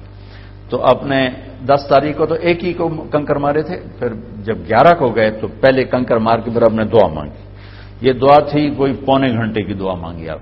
پھر دوسرے کو مارے پھر پونے گھنٹے کی دعا کی، پھر تیسرے کو مارے پھر دعا نہیں کی. یہاں دعا کیوں نہیں کی کہ یہاں جگہ تنگ تھی، اور پھر وہی بات آ گئی کہ تنگ جگہ کی وجہ سے کھڑے ہونے پر رش اور دھکم پیل، تو آپ نے دعا چھوڑ دی، عمل چھوڑ دیا، اپنے ساتھیوں کو تکلیف سے بچایا. پھر اونٹنی پر سوار ہوئے، اور چونکہ یہ آیت آ چکی، یہ صورت آ چکی تھی اذا جاء نصر اللہ والفتح، تو اس میں اشارہ تھا کہ اب آپ کے جانے کا وقت قریب ہے. تو یہاں جو آپ نے خطبہ شروع کیا ہے اس کا ابتدا بہت دردناک ہے، اور آپ کی آواز میں اتنا جوش پیدا ہو گیا. پہلے جتنے آپ نے خطبے دیے اس میں آگے کھڑے ہوتے تھے بتانے والے، ترجمان اور مکبر، جیسے تکبیر کہتے ہیں نماز میں رش زیادہ ہو. تو آپ کا عرفات کا خطبہ بھی مکبر کھڑے تھے جو کہہ رہے تھے اللہ کا نبی یوں فرما رہے ہیں، اللہ کا نبی نے یہ فرمایا، ربیہ یہ کہو، ربیہ یہ کہو. لیکن 11 تاریخ کے خطبے میں مینا کی لمبائی 4 میل ہے. تو آپ بالکل آخری شیطان کے بعد جو شروع میں ہے وہاں سے آپ بیان کر رہے تھے، اور 4 میل دور تک آپ کی آواز جا رہی تھی. اور قریب کھڑے ہوئے، خیموں میں بیٹھے ہوئے، پہاڑ پہ چڑھے ہوئے، مزدلفہ کے بارڈر پر بیٹھے ہوئے سب لوگ آپ کی بات کو اس طرح سن رہے تھے جیسے آپ میری بات کو سن رہے ہیں. اور اس کی ابتدا یہاں سے فرمائی ایھا الناس عسى اللہ تلقونی بعد عامی ھذا، لوگوں یہ میری تمہاری آخری ملاقات ہے، آج کے بعد میری تمہاری ملاقات کبھی نہیں ہو سکے گی. یہاں سے شروع کر باقی سارا خطبہ وہی ہے جو میں نے آپ کو پہلے عرض کیا ہے. عرفات مزدلفہ میں آپ نے آدھی رات کے بعد مستورات کو جانے کی اجازت دے دی. تو آپ کی بیگمات میں حضرت سودا چلی گئی، حضرت ام حبیبہ چلی گئی، حضرت ام سلمہ چلی گئی، اور صحابہ کی بیگمات میں حضرت ابوبکر کی بیگم اسما بنت ابی عمیس وہ تشریف لے گئیں. اور باقی غیر معروف، یہ معروف تھیں تو ان کے نام حدیث میں موجود ہیں، باقی غیر معروف یعنی آدھی رات کے بعد کمزور لوگ، بیمار لوگ، مستورات والے لوگ، چاہے وہ جوان صحت مند بھی ہوں، تو اپنی مستورات کو لے کر 12 بجے کے بعد وہ وہاں سے نکل سکتے ہیں مینا کے لیے. لیکن آپ نے کہہ دیا کہ دیکھو کنکریاں فجر طلوع صبح صادق کے بعد ہی مارنا، صبح صادق کے بعد. لیکن ام حبیبہ رضی اللہ تعالیٰ نے جاتے ہوئے ٹکا دیں تو آپ نے ان کو دہرانے کا حکم نہیں دیا کہ بھائی تو دوہرا، تیری کنکری نہیں ہوئی، دوبارہ کر، یہ آپ نے نہیں فرمایا. تو لگتا ہے کوئی گنجائش ہوگی اس میں. بہرحال میں مسائل میں نہیں پڑھتا، جو کہ مسائل میں اختلاف ہے. تو یہ اہل فتویٰ کا کام ہے. اس کے بعد 12 تاریخ کو آپ نے اجازت دے دی، جو جانا چاہیں چلے جائیں کنکری مار کے. تو لوگ کنکری مار کے جاتے رہے، نکلتے رہے، لیکن زیادہ لوگ آپ کے ساتھ ہی رہے.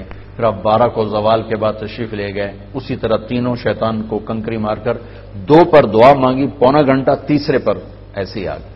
پھر 13 کی زوال کے بعد آپ نے یہ تینوں کنکریاں اونٹنی پر بیٹھ کر ہی آپ نے رمی فرمائی، اور وہاں سے خیف و بنی کنانہ تشریف لے گئے.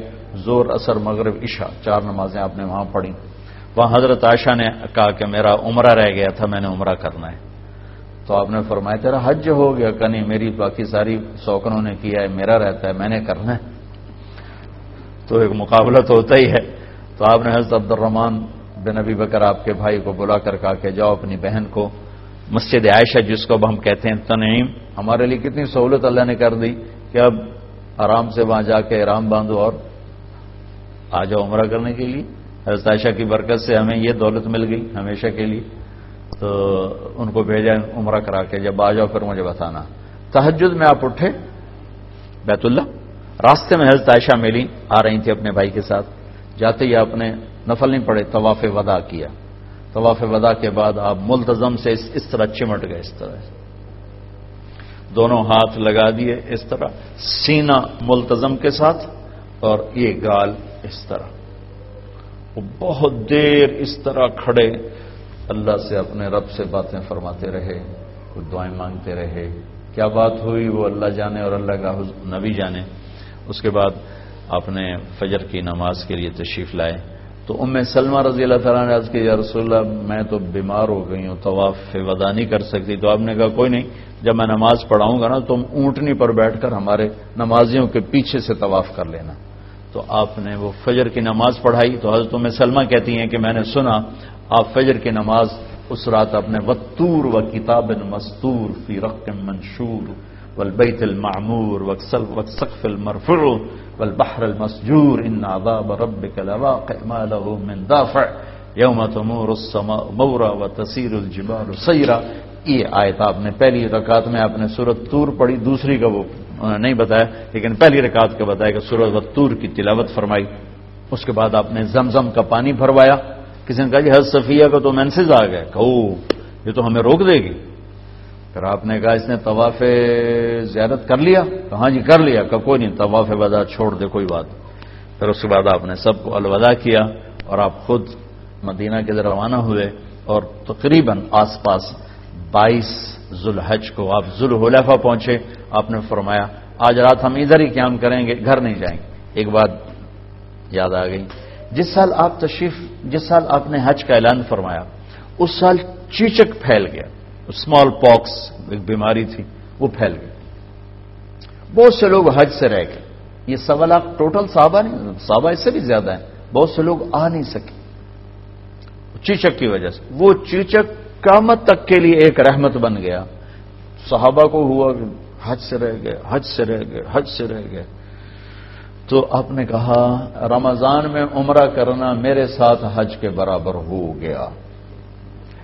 یہ اس چیچک کا صلہ ملا، اس بیماری کا صلہ ملا کہ ان کی دلجوئی تھی اور قیامت تک کے لیے ہمارے مزے کروا دیے کہ رمضان عمرۃ فی رمضان تعدل حجۃ معی، رمضان میں عمرہ کرنا میرے ساتھ حج کرنے کے برابر ہے۔ تو ہمارے لیے بھی موج کرتے، اس لیے ماشاءاللہ اب رمضان میں جو رش ہوتا ہے وہ حج سے کم نہیں ہوتا ہے، بلکہ 27 کی رات کا رش تو حج سے بھی زیادہ ہو جاتا ہے، 6 کلومیٹر تک صفیں لگی ہوتی ہیں ماشاءاللہ، اور ایسے 29 کی رات کا بھی یہی حال ہوتا ہے۔ تو ذوالحلیفہ آپ نے رات گزاری اور صبح مدینہ کو چلے تو سامنے احد پہاڑ تھا، تم ھذا جبل یحبنا ونحبہ، کہ یہ وہ پہاڑ ہے جو مجھ سے پیار کرتا ہے اور میں اس سے پیار کرتا ہوں۔ آپ نے کہا جبل احد جنت میں جائے گا، جنت کے دروازے پر ہوگا، اور مدینہ میں انٹر ہونے سے پہلے یہود کی سائڈ کی طرف ایک پہاڑ تھا جبل عیر، کا یہ جہنم کا پہاڑ ہے، احد جنت کا پہاڑ ہے۔ یہ آپ کے حج کا مختصر سا خلاصہ ہے۔ مسائل چھوٹی چھوٹی کتابیں ملتی ہیں، وہ آپ ساتھ رکھیں، وہ ساتھ رکھیں، اور کوئی مسئلہ بنے تو علماء ساتھ ہو تو ان سے پوچھ لیا کریں۔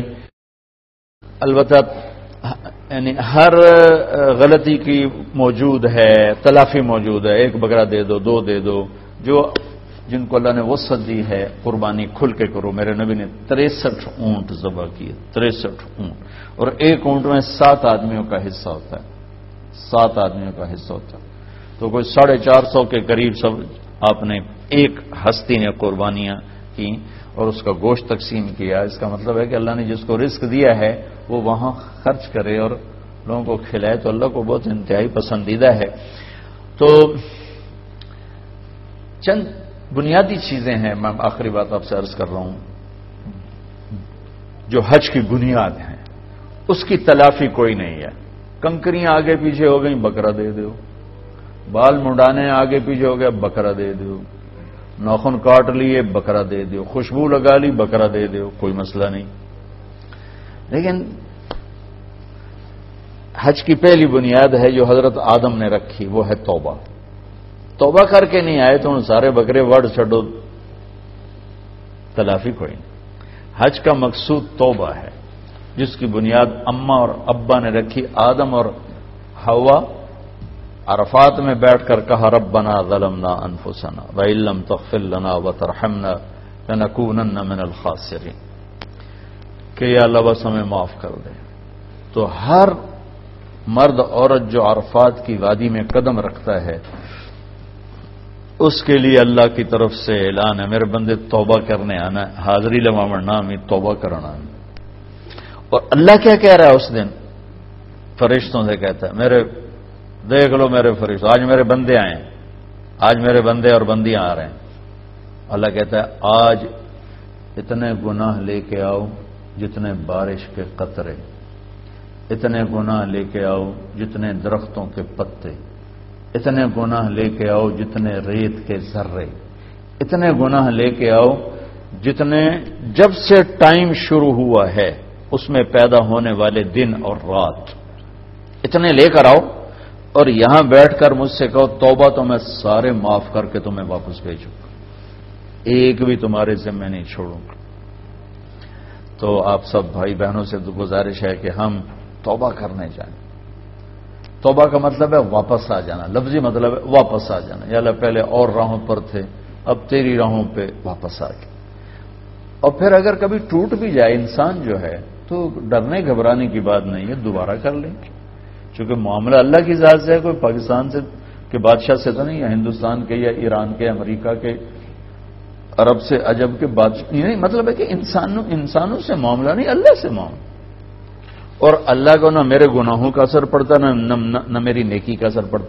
میں معاف کرنے میں دیر کیوں کرتا ہوں کہ میرے اوپر سکھیرا صاحب نے جو زیادتی کی اس کا میرے اوپر اثر ہے. جب تک وہ اثر باقی میرا معاف کرنے کو دل نہیں کرتا. اور میرا اللہ کیا کہتا ہے لن تبلغوا نفعی فتنفعونی ولن تبلغوا ضری فتضرونی. میرے بندو تم مجھے نفع دینا چاہو تو تم اس قابل نہیں ہو، نقصان پہنچانا چاہو تو اس قابل نہیں ہو. تم سارے نیک ہو جاؤ تو مجھے فرق نہیں پڑتا، تم سارے بدماش ہو جاؤ مجھے کوئی فرق نہیں پڑتا. لہذا سب سے سوکھا کام ہے اللہ کو منانا، سب سے آسان کام ہے اللہ کو منانا. کائنات میں سب سے آسان ترین اللہ کو منانا ہے. سارے رشتے منانے اوکھے ہیں، اللہ کو منانا 1 سیکنڈ کی بات ہے. دل میں نیت پکی ہو اور زبان یا اللہ آئندہ نہیں کروں گا، معاف کروں. میرے رب کی قسم اتنے گناہ ہوں کہ زمین سے لے کر آسمان کی چھت تک پہنچے ہوں تو اللہ کہتا جاؤ معاف کرو، جاؤ معاف کرو. وہ پوچھتا بھی نہیں، مڑتا نہیں کرے گا. ہم تو پکا کرتے ہیں ہمیں آئندہ تو نہیں کرو گے. وہ پوچھتا بھی نہیں ہاں بھائی ان کی صلاح ہے اگاں کی صلاح ہے کرنا ان کے نہیں کرنے یہ نہیں کرنے. اچھا جا کام معاف کیتا یا اللہ معافی مل سکتی کا یہ کیوں کہ تو مل سکتی. جاؤ میں نے کر دیا کر دیا. اور دروازے پہ جا کے ٹوٹ گئی توبہ یہاں سے وہاں 15 فٹ کے فاصلے پر تو اب کیا ہوگا کہ پھر کر لینا میں پھر معاف کر دوں. گھر جاتے جاتے پھر ٹوٹ گئی پھر کیا کروں گا پھر کرنا میں پھر معاف کر دوں. اگر میں روز توڑوں تو پھر کیا کروں گا پھر کرنا میں پھر معاف کر دوں گا. میرے نبی نے کہا دن میں 70 دفعہ توبہ ٹوٹے اور تم 70 دفعہ کرو تو اللہ 70 دفعہ تمہیں معاف کرے گا اور 1 دفعہ بھی برا نہیں منائے گا. کرو صحیح. یہ شیطان چکر دے گا کہ ایسی توبہ دا کی فائدہ اتھے کرو اتھے توڑ دیو. بڑا فائدہ ہے. کیا پتا درمیانی وقفے میں ہی اللہ بلا لے اور پاک صاحب پہنچ جاؤ. میں گیا نواب شاہ چلا تھا میرا تو وہاں ایک گھر میں ہم نے وہاں کے وڈیرے کٹھے. انہوں نے بتایا یہ ایک وڈیرا آیا ہوا ہے بڑا ظالم اور بہت جابر اور پتہ نہیں کیا کیا. تو بڑی بڑی مونچھیں بیان میں وہ بیٹھا رو رہا تھا. میں نے توبہ کروائی میں بیان میں کرواتا ہوں. اس نے زور سے کہا یا اللہ میری توبہ یا اللہ میری توبہ یا اللہ میری توبہ. ڈیرے میں جا کر کہا سائیں اساں توبہ کر لئیے اور شام کو مر گیا. ساری زندگی گزری کس کام میں اور موت آئی توبہ کر کے سب معاف. توبہ بڑا زبردست اللہ نے دروازہ رکھا ہے. نہ عدد کی قید ہے نہ عمر کی قید ہے. ہاں بھائی 60 سال عمر ہو گئی اب توبہ قبول نہیں. ہاں بھائی 1000 دفعہ ٹوٹ گئی اب قبول نہیں. تو 1 کروڑ دفعہ توڑ پر کر صحیح معاف، 100 سال کی عمر میں کر صحیح معاف، نہ نظر آئے نہ دکھائی دے، نہ ٹورا جائے نہ اٹھا جائے، لوگ کہیں ہن تیری توبہ دا کی فائدہ، انا ہو گیا ٹوریا جاندہ نے ہن پہ کرے نہ توبہ، میرا لگا آج ان کی نہ سنائی تو سب دیوانے مجھے جانتے نہیں، آج آنا تیری اس حال میں بھی معاف کروں گا، نہ کہیں جہاں میں اما ملی، جو اما ملی تو کہاں ملی، میرے جرم خانہ خراب کو تیرے عفو بندہ نواز۔ بھائیو بہنوں، توبہ ضرور کر، اللہ بڑا کریں بڑا کریں، اس کے معاف کرنے کی کوئی حد نہیں ہے، کوئی حد نہیں ہے، ہمارے گناہوں کی کوئی حیثیت نہیں ہے۔ ہاں باغی نہ بنے، گناہگار اور چیز ہے، مجرم اور ہے، باغی اور ہے۔ باغی ہے کیوں ہے جو شراب پیتا کی ہے، زنا کیتا تھا کیوں کہ سارے کر دے پھر میں کیتا تھا کیوں ہے، یہ باغی ہے۔ باغی کا قانون اور ہے اور ملزم کا قانون اور ہے۔ جی غلطی ہو گئی، کر بیٹھے ہیں جی، ہو گئی، یہ اور ہے۔ میں کی تقی ہو گیا، یہ اور ہے۔ اللہ کا یہ قانون بھی نہیں کہ شمر اور حسین کو ایک کرسی پہ بٹھا دے، کربلا میں سر کٹانے والے اور ایمان کے سودے کرنے والے اگر ایک ہی جگہ پر بیٹھ جائیں تو پھر تو ساری شریعت کو آگ لگا دو۔ تو ایک میرے رب کا نظام بھی تو ہے، اگر رات کو ناچنے والی اور رات کو رونے والی کو اس نے ایک کر دینا ہے تو اتنی بڑی شریعت کیوں اتاری؟ حسین اور ابن زیاد کو ایک ہی تخت پہ بٹھانا ہے تو اتنا بڑی کربلائیں کیوں قائم کی؟ تو یہ تصور بڑا غلط ہے۔ اللہ بڑا غفور الرحیم ہے، آپ پہ معاف کرے گا۔ میں مولوی ڈرائی جان دینا، اللہ بڑا غفور الرحیم ہے، آپ پہ معاف کرے گا۔ آپ پہ تمہاری دکانیں تو کھولتا نہیں، تمہاری فیکٹریاں تو آپ پہ چلتی نہیں، وہاں تو سر پہ بیٹھے ہوئے۔ تو جنت بھی ایک میرے رب کا نظام ہے، اس کی رضا بھی میرے رب کا ایک نظام ہے۔ ایک اس کی رحمت ہے جس کو چاہے معاف کرے، ایک اس کا قانون ہے جس نے کھرے کھوٹے کو الگ کرنا ہے۔ تو ایک عرفات کا سب سے، دیکھو میرے نبی نے کوئی نفل نہیں پڑھے، کوئی تلاوت نہیں کی، بس دعائیں مانگتے رہے، 2 نمازیں کٹھی پڑھ کے 2 رکعت۔ تو عرفات کے سب سے بڑے عمل کوئی مسنون چیز نہیں، اتنے باری اے پڑھو، اتنے باری اے پڑھو، اتنے 100 باری اے پڑھو، تمہارے ندامت کے آنسو ہیں اور تمہاری ٹھنڈی آہیں ہیں، یہی عرفات کا عمل ہے کہ یا اللہ بس جاندی کر، معاف کر، آ گئے ہیں، مہربانی کر، بس کر، معافی دے دے۔ یہ عرفات کا عمل ہے۔ مینا کا عمل ہے جو ابراہیم علیہ السلام اور اسماعیل علیہ السلام نے بنیاد رکھی، وہ ہے جذبات کی قربانی، اللہ پر جان مال قربان کر دینا، مال کے غلام نہ بننا، جان کے غلام نہ بننا، اللہ کے غلام بننا۔ جان مانگی جان دے دی، اولاد مانگی اولاد دے دی۔ 2 دفعہ فرشتے روئے ہیں، آسمان کے فرشتے 2 دفعہ روئے ہیں، ایک حدیث میں نے پڑھا۔ ایک دفعہ جب ہمارے نبی کو پتھر پڑے طائف میں، یہ واقعہ پہلے بتا دیتا ہوں، دوسرا بعد، پہلا واقعہ بعد میں بتاتا ہوں۔ جب ہمارے نبی کو پتھر پڑے، ابھی میں عمر پہلی دفعہ مجھے وہ ویزا ملا تو میں طائف گیا اور وہ جگہ دیکھی جہاں ہمارے نبی کو پتھر پڑے، پھر آپ بے ہوش ہو کے گرے، پھر آپ کو اٹھا کے ایک جگہ آپ کے غلام زید نے ڈالا، وہ سارا میں نے جگہ جا کے آنکھوں دیکھا، حال جیسے کہتے ہیں، اوپر ایک چھت پہ چڑھ گیا ایک جگہ اور میں ساری وادی دیکھتا رہا جہاں آپ کو پتھر پڑے تھے۔ تو آپ کے بے ہوش ہونے پر آسمان کے فرشتے روئے تھے، اور پہلی دفعہ روئے تھے جب مینا کی وادی میں 6-7 سال 8 سال کا بچہ اسماعیل اور سامنے 94 سال کا بوڑھا باپ ابراہیم، چھری دبائی ہوئی ہے، چھپائی ہوئی ہے، اور بیٹا باپ کو دیکھ کے خوش ہو رہا ہے۔ پہلی دفعہ اپنے ہوش میں باپ کو دیکھ رہے ہیں، پہلے ایک دفعہ آئے ہیں ابراہیم تو اس وقت آپ بالکل چھوٹے تھے، تو آج پہلی دفعہ ہوش میں باپ کو دیکھ رہے ہیں، وہ پتہ نہیں کیا کیا جذبات سے دیکھ رہے ہیں، اور اوپر سے ابا کی طرف سے ایک دم فرمان آتا ہے، بیٹا تیرے ذبح کا حکم ہو چکا ہے، کیا کہتے ہو؟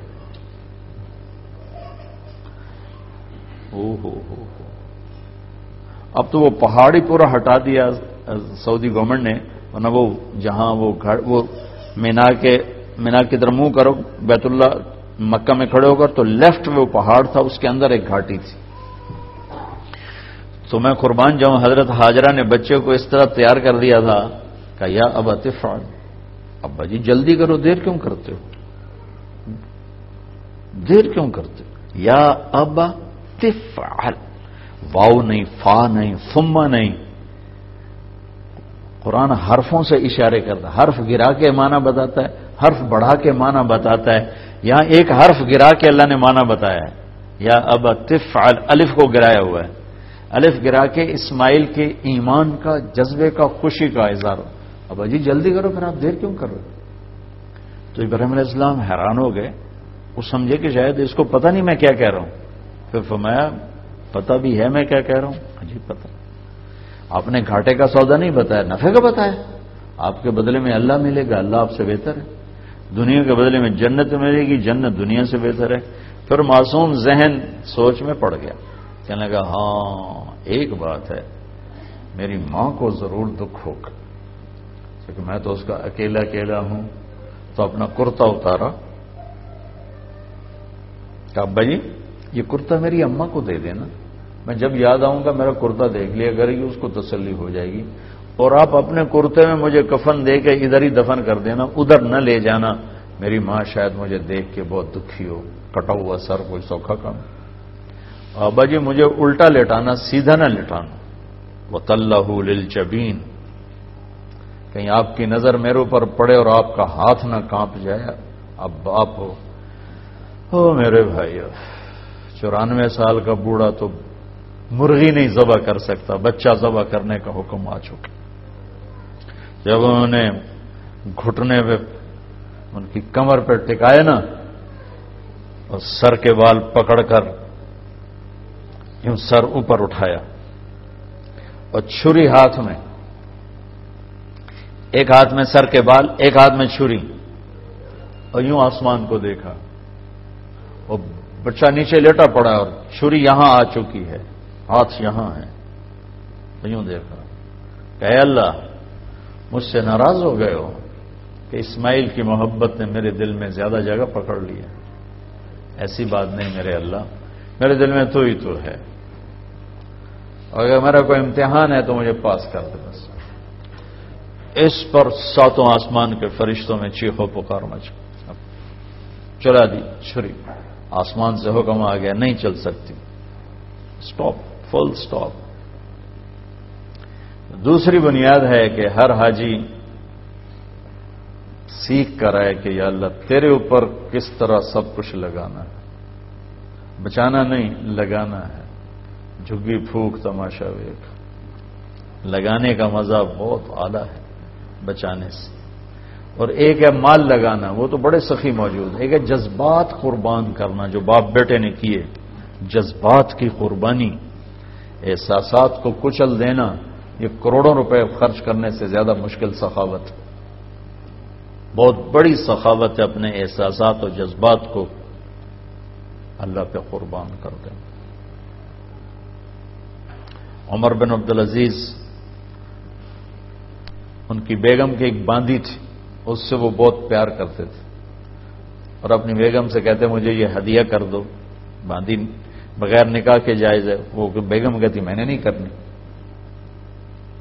جب وہ خلیفہ بنے تو ان کی بیگم نے اس باندی کو تیار کیا، دلہن بنایا اور حضرت عمر کی خدمت میں پیش کیا کہ پہلے میں آپ کو انکار کرتی تھی، آج آپ کو میں گفٹ کرتی ہوں. تو عمر بن عبدالعزیز اس کو دیکھ کر کہنے لگے تو کون ہے؟ فلاں. کہاں سے آئی؟ کہ میں موصل سے لائی. تیرا مالک کون تھا؟ فلاں تھا. زبردستی لایا گیا تجھے؟ کا زبردستی لایا گیا. حکم دیا اس کو اس کے مالک کے پاس واپس بھیج دیا جائے. وہ کہنے لگی این وجدو کا یا امیر المومنین، امیر المومنین وہ آپ کا عشق کہاں گیا جو میرے ساتھ تھا؟ کہ وہ اس وقت پہلے سے دگنا ہے لیکن تجھے اللہ کے حکم پہ قربان کرتا کہ اب میں عدل کی کرسی پر بیٹھا ہوں، اب میں نے عدل کو زندہ کرنا ہے، جذبے کو نہیں. یہ دوسری چیز ہے کہ اللہ تعالیٰ مجھے بھی دے دے، آپ کو بھی دے دے، ہماری مستورات کو بھی دے دے، کہ اللہ اور اس کے رسول کی رضا کے سامنے اپنے جذبات کو کچل لیں۔ تیسری چیز جو ہمیں ملی وہ جناب رسول اللہ صلی اللہ علیہ وسلم سے دعوت کی ذمہ داری ملی، تبلیغ کی ذمہ داری ملی، جو آپ نے منا میں 2 دن 10 اور 11 کو کہا فَلْيُبَلِّغِ الشَّاهِدُ الْغَائِبُ، میرا پیغام آنا تمہارے ذمہ ہے۔ تبلیغ کا یہ مبارک کام جو اس وقت 6 بر اعظم میں ہو رہا ہے، ابھی ہم انگلینڈ اور ترکی کا سفر کر کے میں واپس آیا ہوں، ابھی تو ہڈیوں سے وہ تھکاوٹ ہی نہیں نکلی کہ آپ بھائیوں کی زیارت اللہ نے مقدر فرما دی۔ تو یہ تبلیغ کا مبارک کام جو اس وقت 6 بر اعظم میں پھیل چکا ہے اور اللہ کے فضل و کرم سے ہر قسم کی فرقہ واریت سے پاک ہے، آپس کی نفرتوں سے پاک ہے، یہ محنت ہمیں میدان منا میں اللہ کے نبی نے سپرد فرمائی کہ میرا پیغام آگے پہنچانا تمہارے ذمہ ہے، فَلْيُبَلِّغِ الشَّاهِدُ الْغَائِبُ، میرا پیغام آگے پہنچانا تمہارے ذمہ ہے۔ تو وہاں جانے والا ہر مرد عورت وہ اس بات کا مکلف بن جاتا ہے کہ اب اللہ کے پیغام کو دنیا میں پہنچانا ہمارے ذمہ ہے۔ دنیا میں کوئی 7 ارب انسان ہیں اور ان تک پیغام پہنچانے کے لیے اس 1.5 ارب امت کو چنا گیا ہے کہ ہم اللہ کے پیغام کو دنیا کے آخری کنارے تک پہنچائیں، کہ اب نبی کوئی نہیں آئے گا تو نبوت کی ذمہ داری ہمارے اوپر ڈال دی گئی ہے۔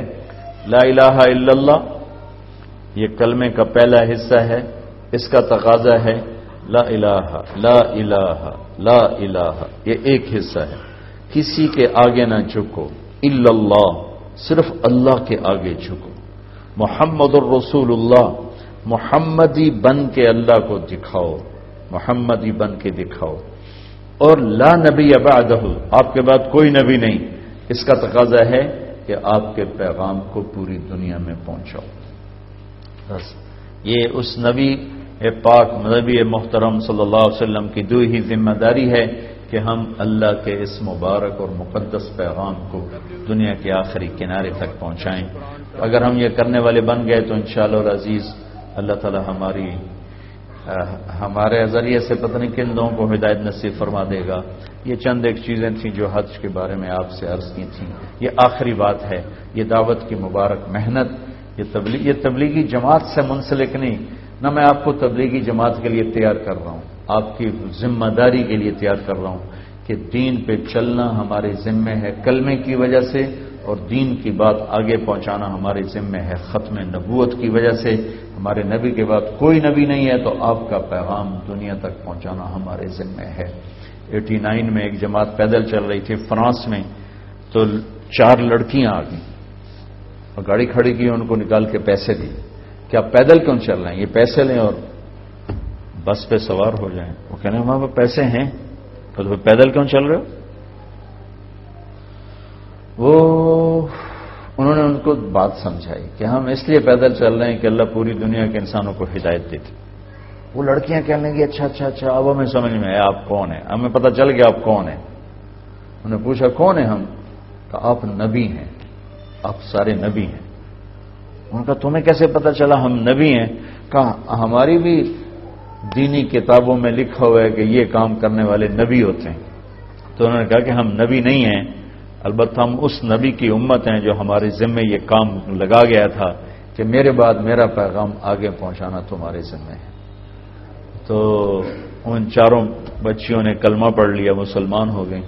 یہ پھر پیدل چل پڑے، تھوڑی دیر کے بعد وہ پھر واپس آ گئے، وہ گاڑی پر تھے، انہوں نے گاڑی کھڑی کی، ڈگی کھولی، وہ فروٹ تھے، کہا ہم آپ کے لیے گفٹ لائیں گے۔ انہوں نے کہا نہیں ہم تو پیدل چل رہے ہیں، ہم کہاں سے اٹھائیں گے؟ تھوڑا انہوں نے سب نے لے لیا۔ پھر کہنے لگے وہ پوچھ لیں گے آپ کا اگلا پڑاؤ، آپ کا ڈیسٹینیشن کون سا ہے؟ انہوں نے بتایا کہ ہم فلاں جگہ ہیں، اتوار کو فلاں جگہ۔ تو اتوار کو وہ اپنے ساتھ 8 لڑکے لڑکیوں کو لے کر آئیں اور ان کو کلمہ پڑھایا۔ یہ صرف پیدل چلنے پر اتنے لوگوں کو ہدایت مل گئی، بات کرنے کا اثر کتنا ہوگا۔ ایسی میں رائمنڈ پڑھتا تھا، 1978 کی بات ہے، ایک فرانس سے پادری ہے، پیرس سے، کچھ 6.25 فٹ ان کا قد، دبلے پتلے، 80+ اس وقت تھے جب وہ رائمنڈ آئے تھے، مسلمان ہوئے آخری عمر میں۔ تو ان کے قصے کا پتہ چلا کہ انہوں نے فرمایا کہ میں 30 سال سے قرآن پڑھ رہا تھا اور مجھے اس بات کا یقین ہو گیا تھا کہ دین اسلام سچا دین ہے، لیکن مجھے کوئی مسلمان اس کے مطابق نظر ہی نہیں آتا تھا، تو پھر میں شک میں رہتا تھا کہ قرآن سچا کہ مسلمان سچے۔ تو تیونس سے 1 اربوں کی جماعت گئی وہاں، اس جماعت کو انہوں نے دیکھا، انہوں نے ان کو اپنے گرجے میں ٹھہرایا، تو 24 گھنٹے ان کو دیکھا، تو اس کے بعد کہنے لگے کہ 30 سال کے بعد میں نے کچھ قرآن کی جھلک تم میں دیکھی ہے۔ انہوں نے کلمہ پڑھا اور مسلمان ہوئے۔ اللهم لك الحمد كما انت اهله وصل على محمد كما انت اهله وافعل بنا ما انت اهله انك اهل التقوى واهل المغفرة ربنا آتنا في الدنيا حسنة وفي الآخرة حسنة وقنا عذاب النار۔ یا اللہ ہم تو تیرے حقیر ذلیل بندے ہیں، یا اللہ تو نے اپنے فضل سے بلاوا بھیجا، ہم تیرے شکر گزار ہیں، تیری مہربانی ہے، ہم تو میرے مولا اسے بلاتے ہیں جو ہمارے ساتھ اچھا سلوک کرتا ہے، ہمارے ساتھ بھلا کرتا ہے، ہم اسے اپنے گھر بلاتے ہیں۔ تو بھی میرے مولا عجب شہنشاہ ہے، تو انہیں بلاتا ہے جو ساری زندگی سارا سال تیری عداوت پہ رہے، تیری نافرمانی پہ رہے، کھلم کھلا بھی تیری نافرمانیاں کی، چھپ کر بھی کی، خلوت میں بھی ہم میرے مولا بددیانت رہے، جلوت میں بھی بددیانت رہے، لیکن قربان جاؤں میرے آقا تیری سخاوت پر، تیرے رحم پر، تیری فیاضی پر، کہ ہماری زندگی بھر کی غفلتیں تیرے سامنے، ہمارے رات کے دن کے گناہ تیرے سامنے، سارا سال کی غفلت تیرے سامنے، اس کے باوجود تو ہمیں بلاوا بھیجتا ہے۔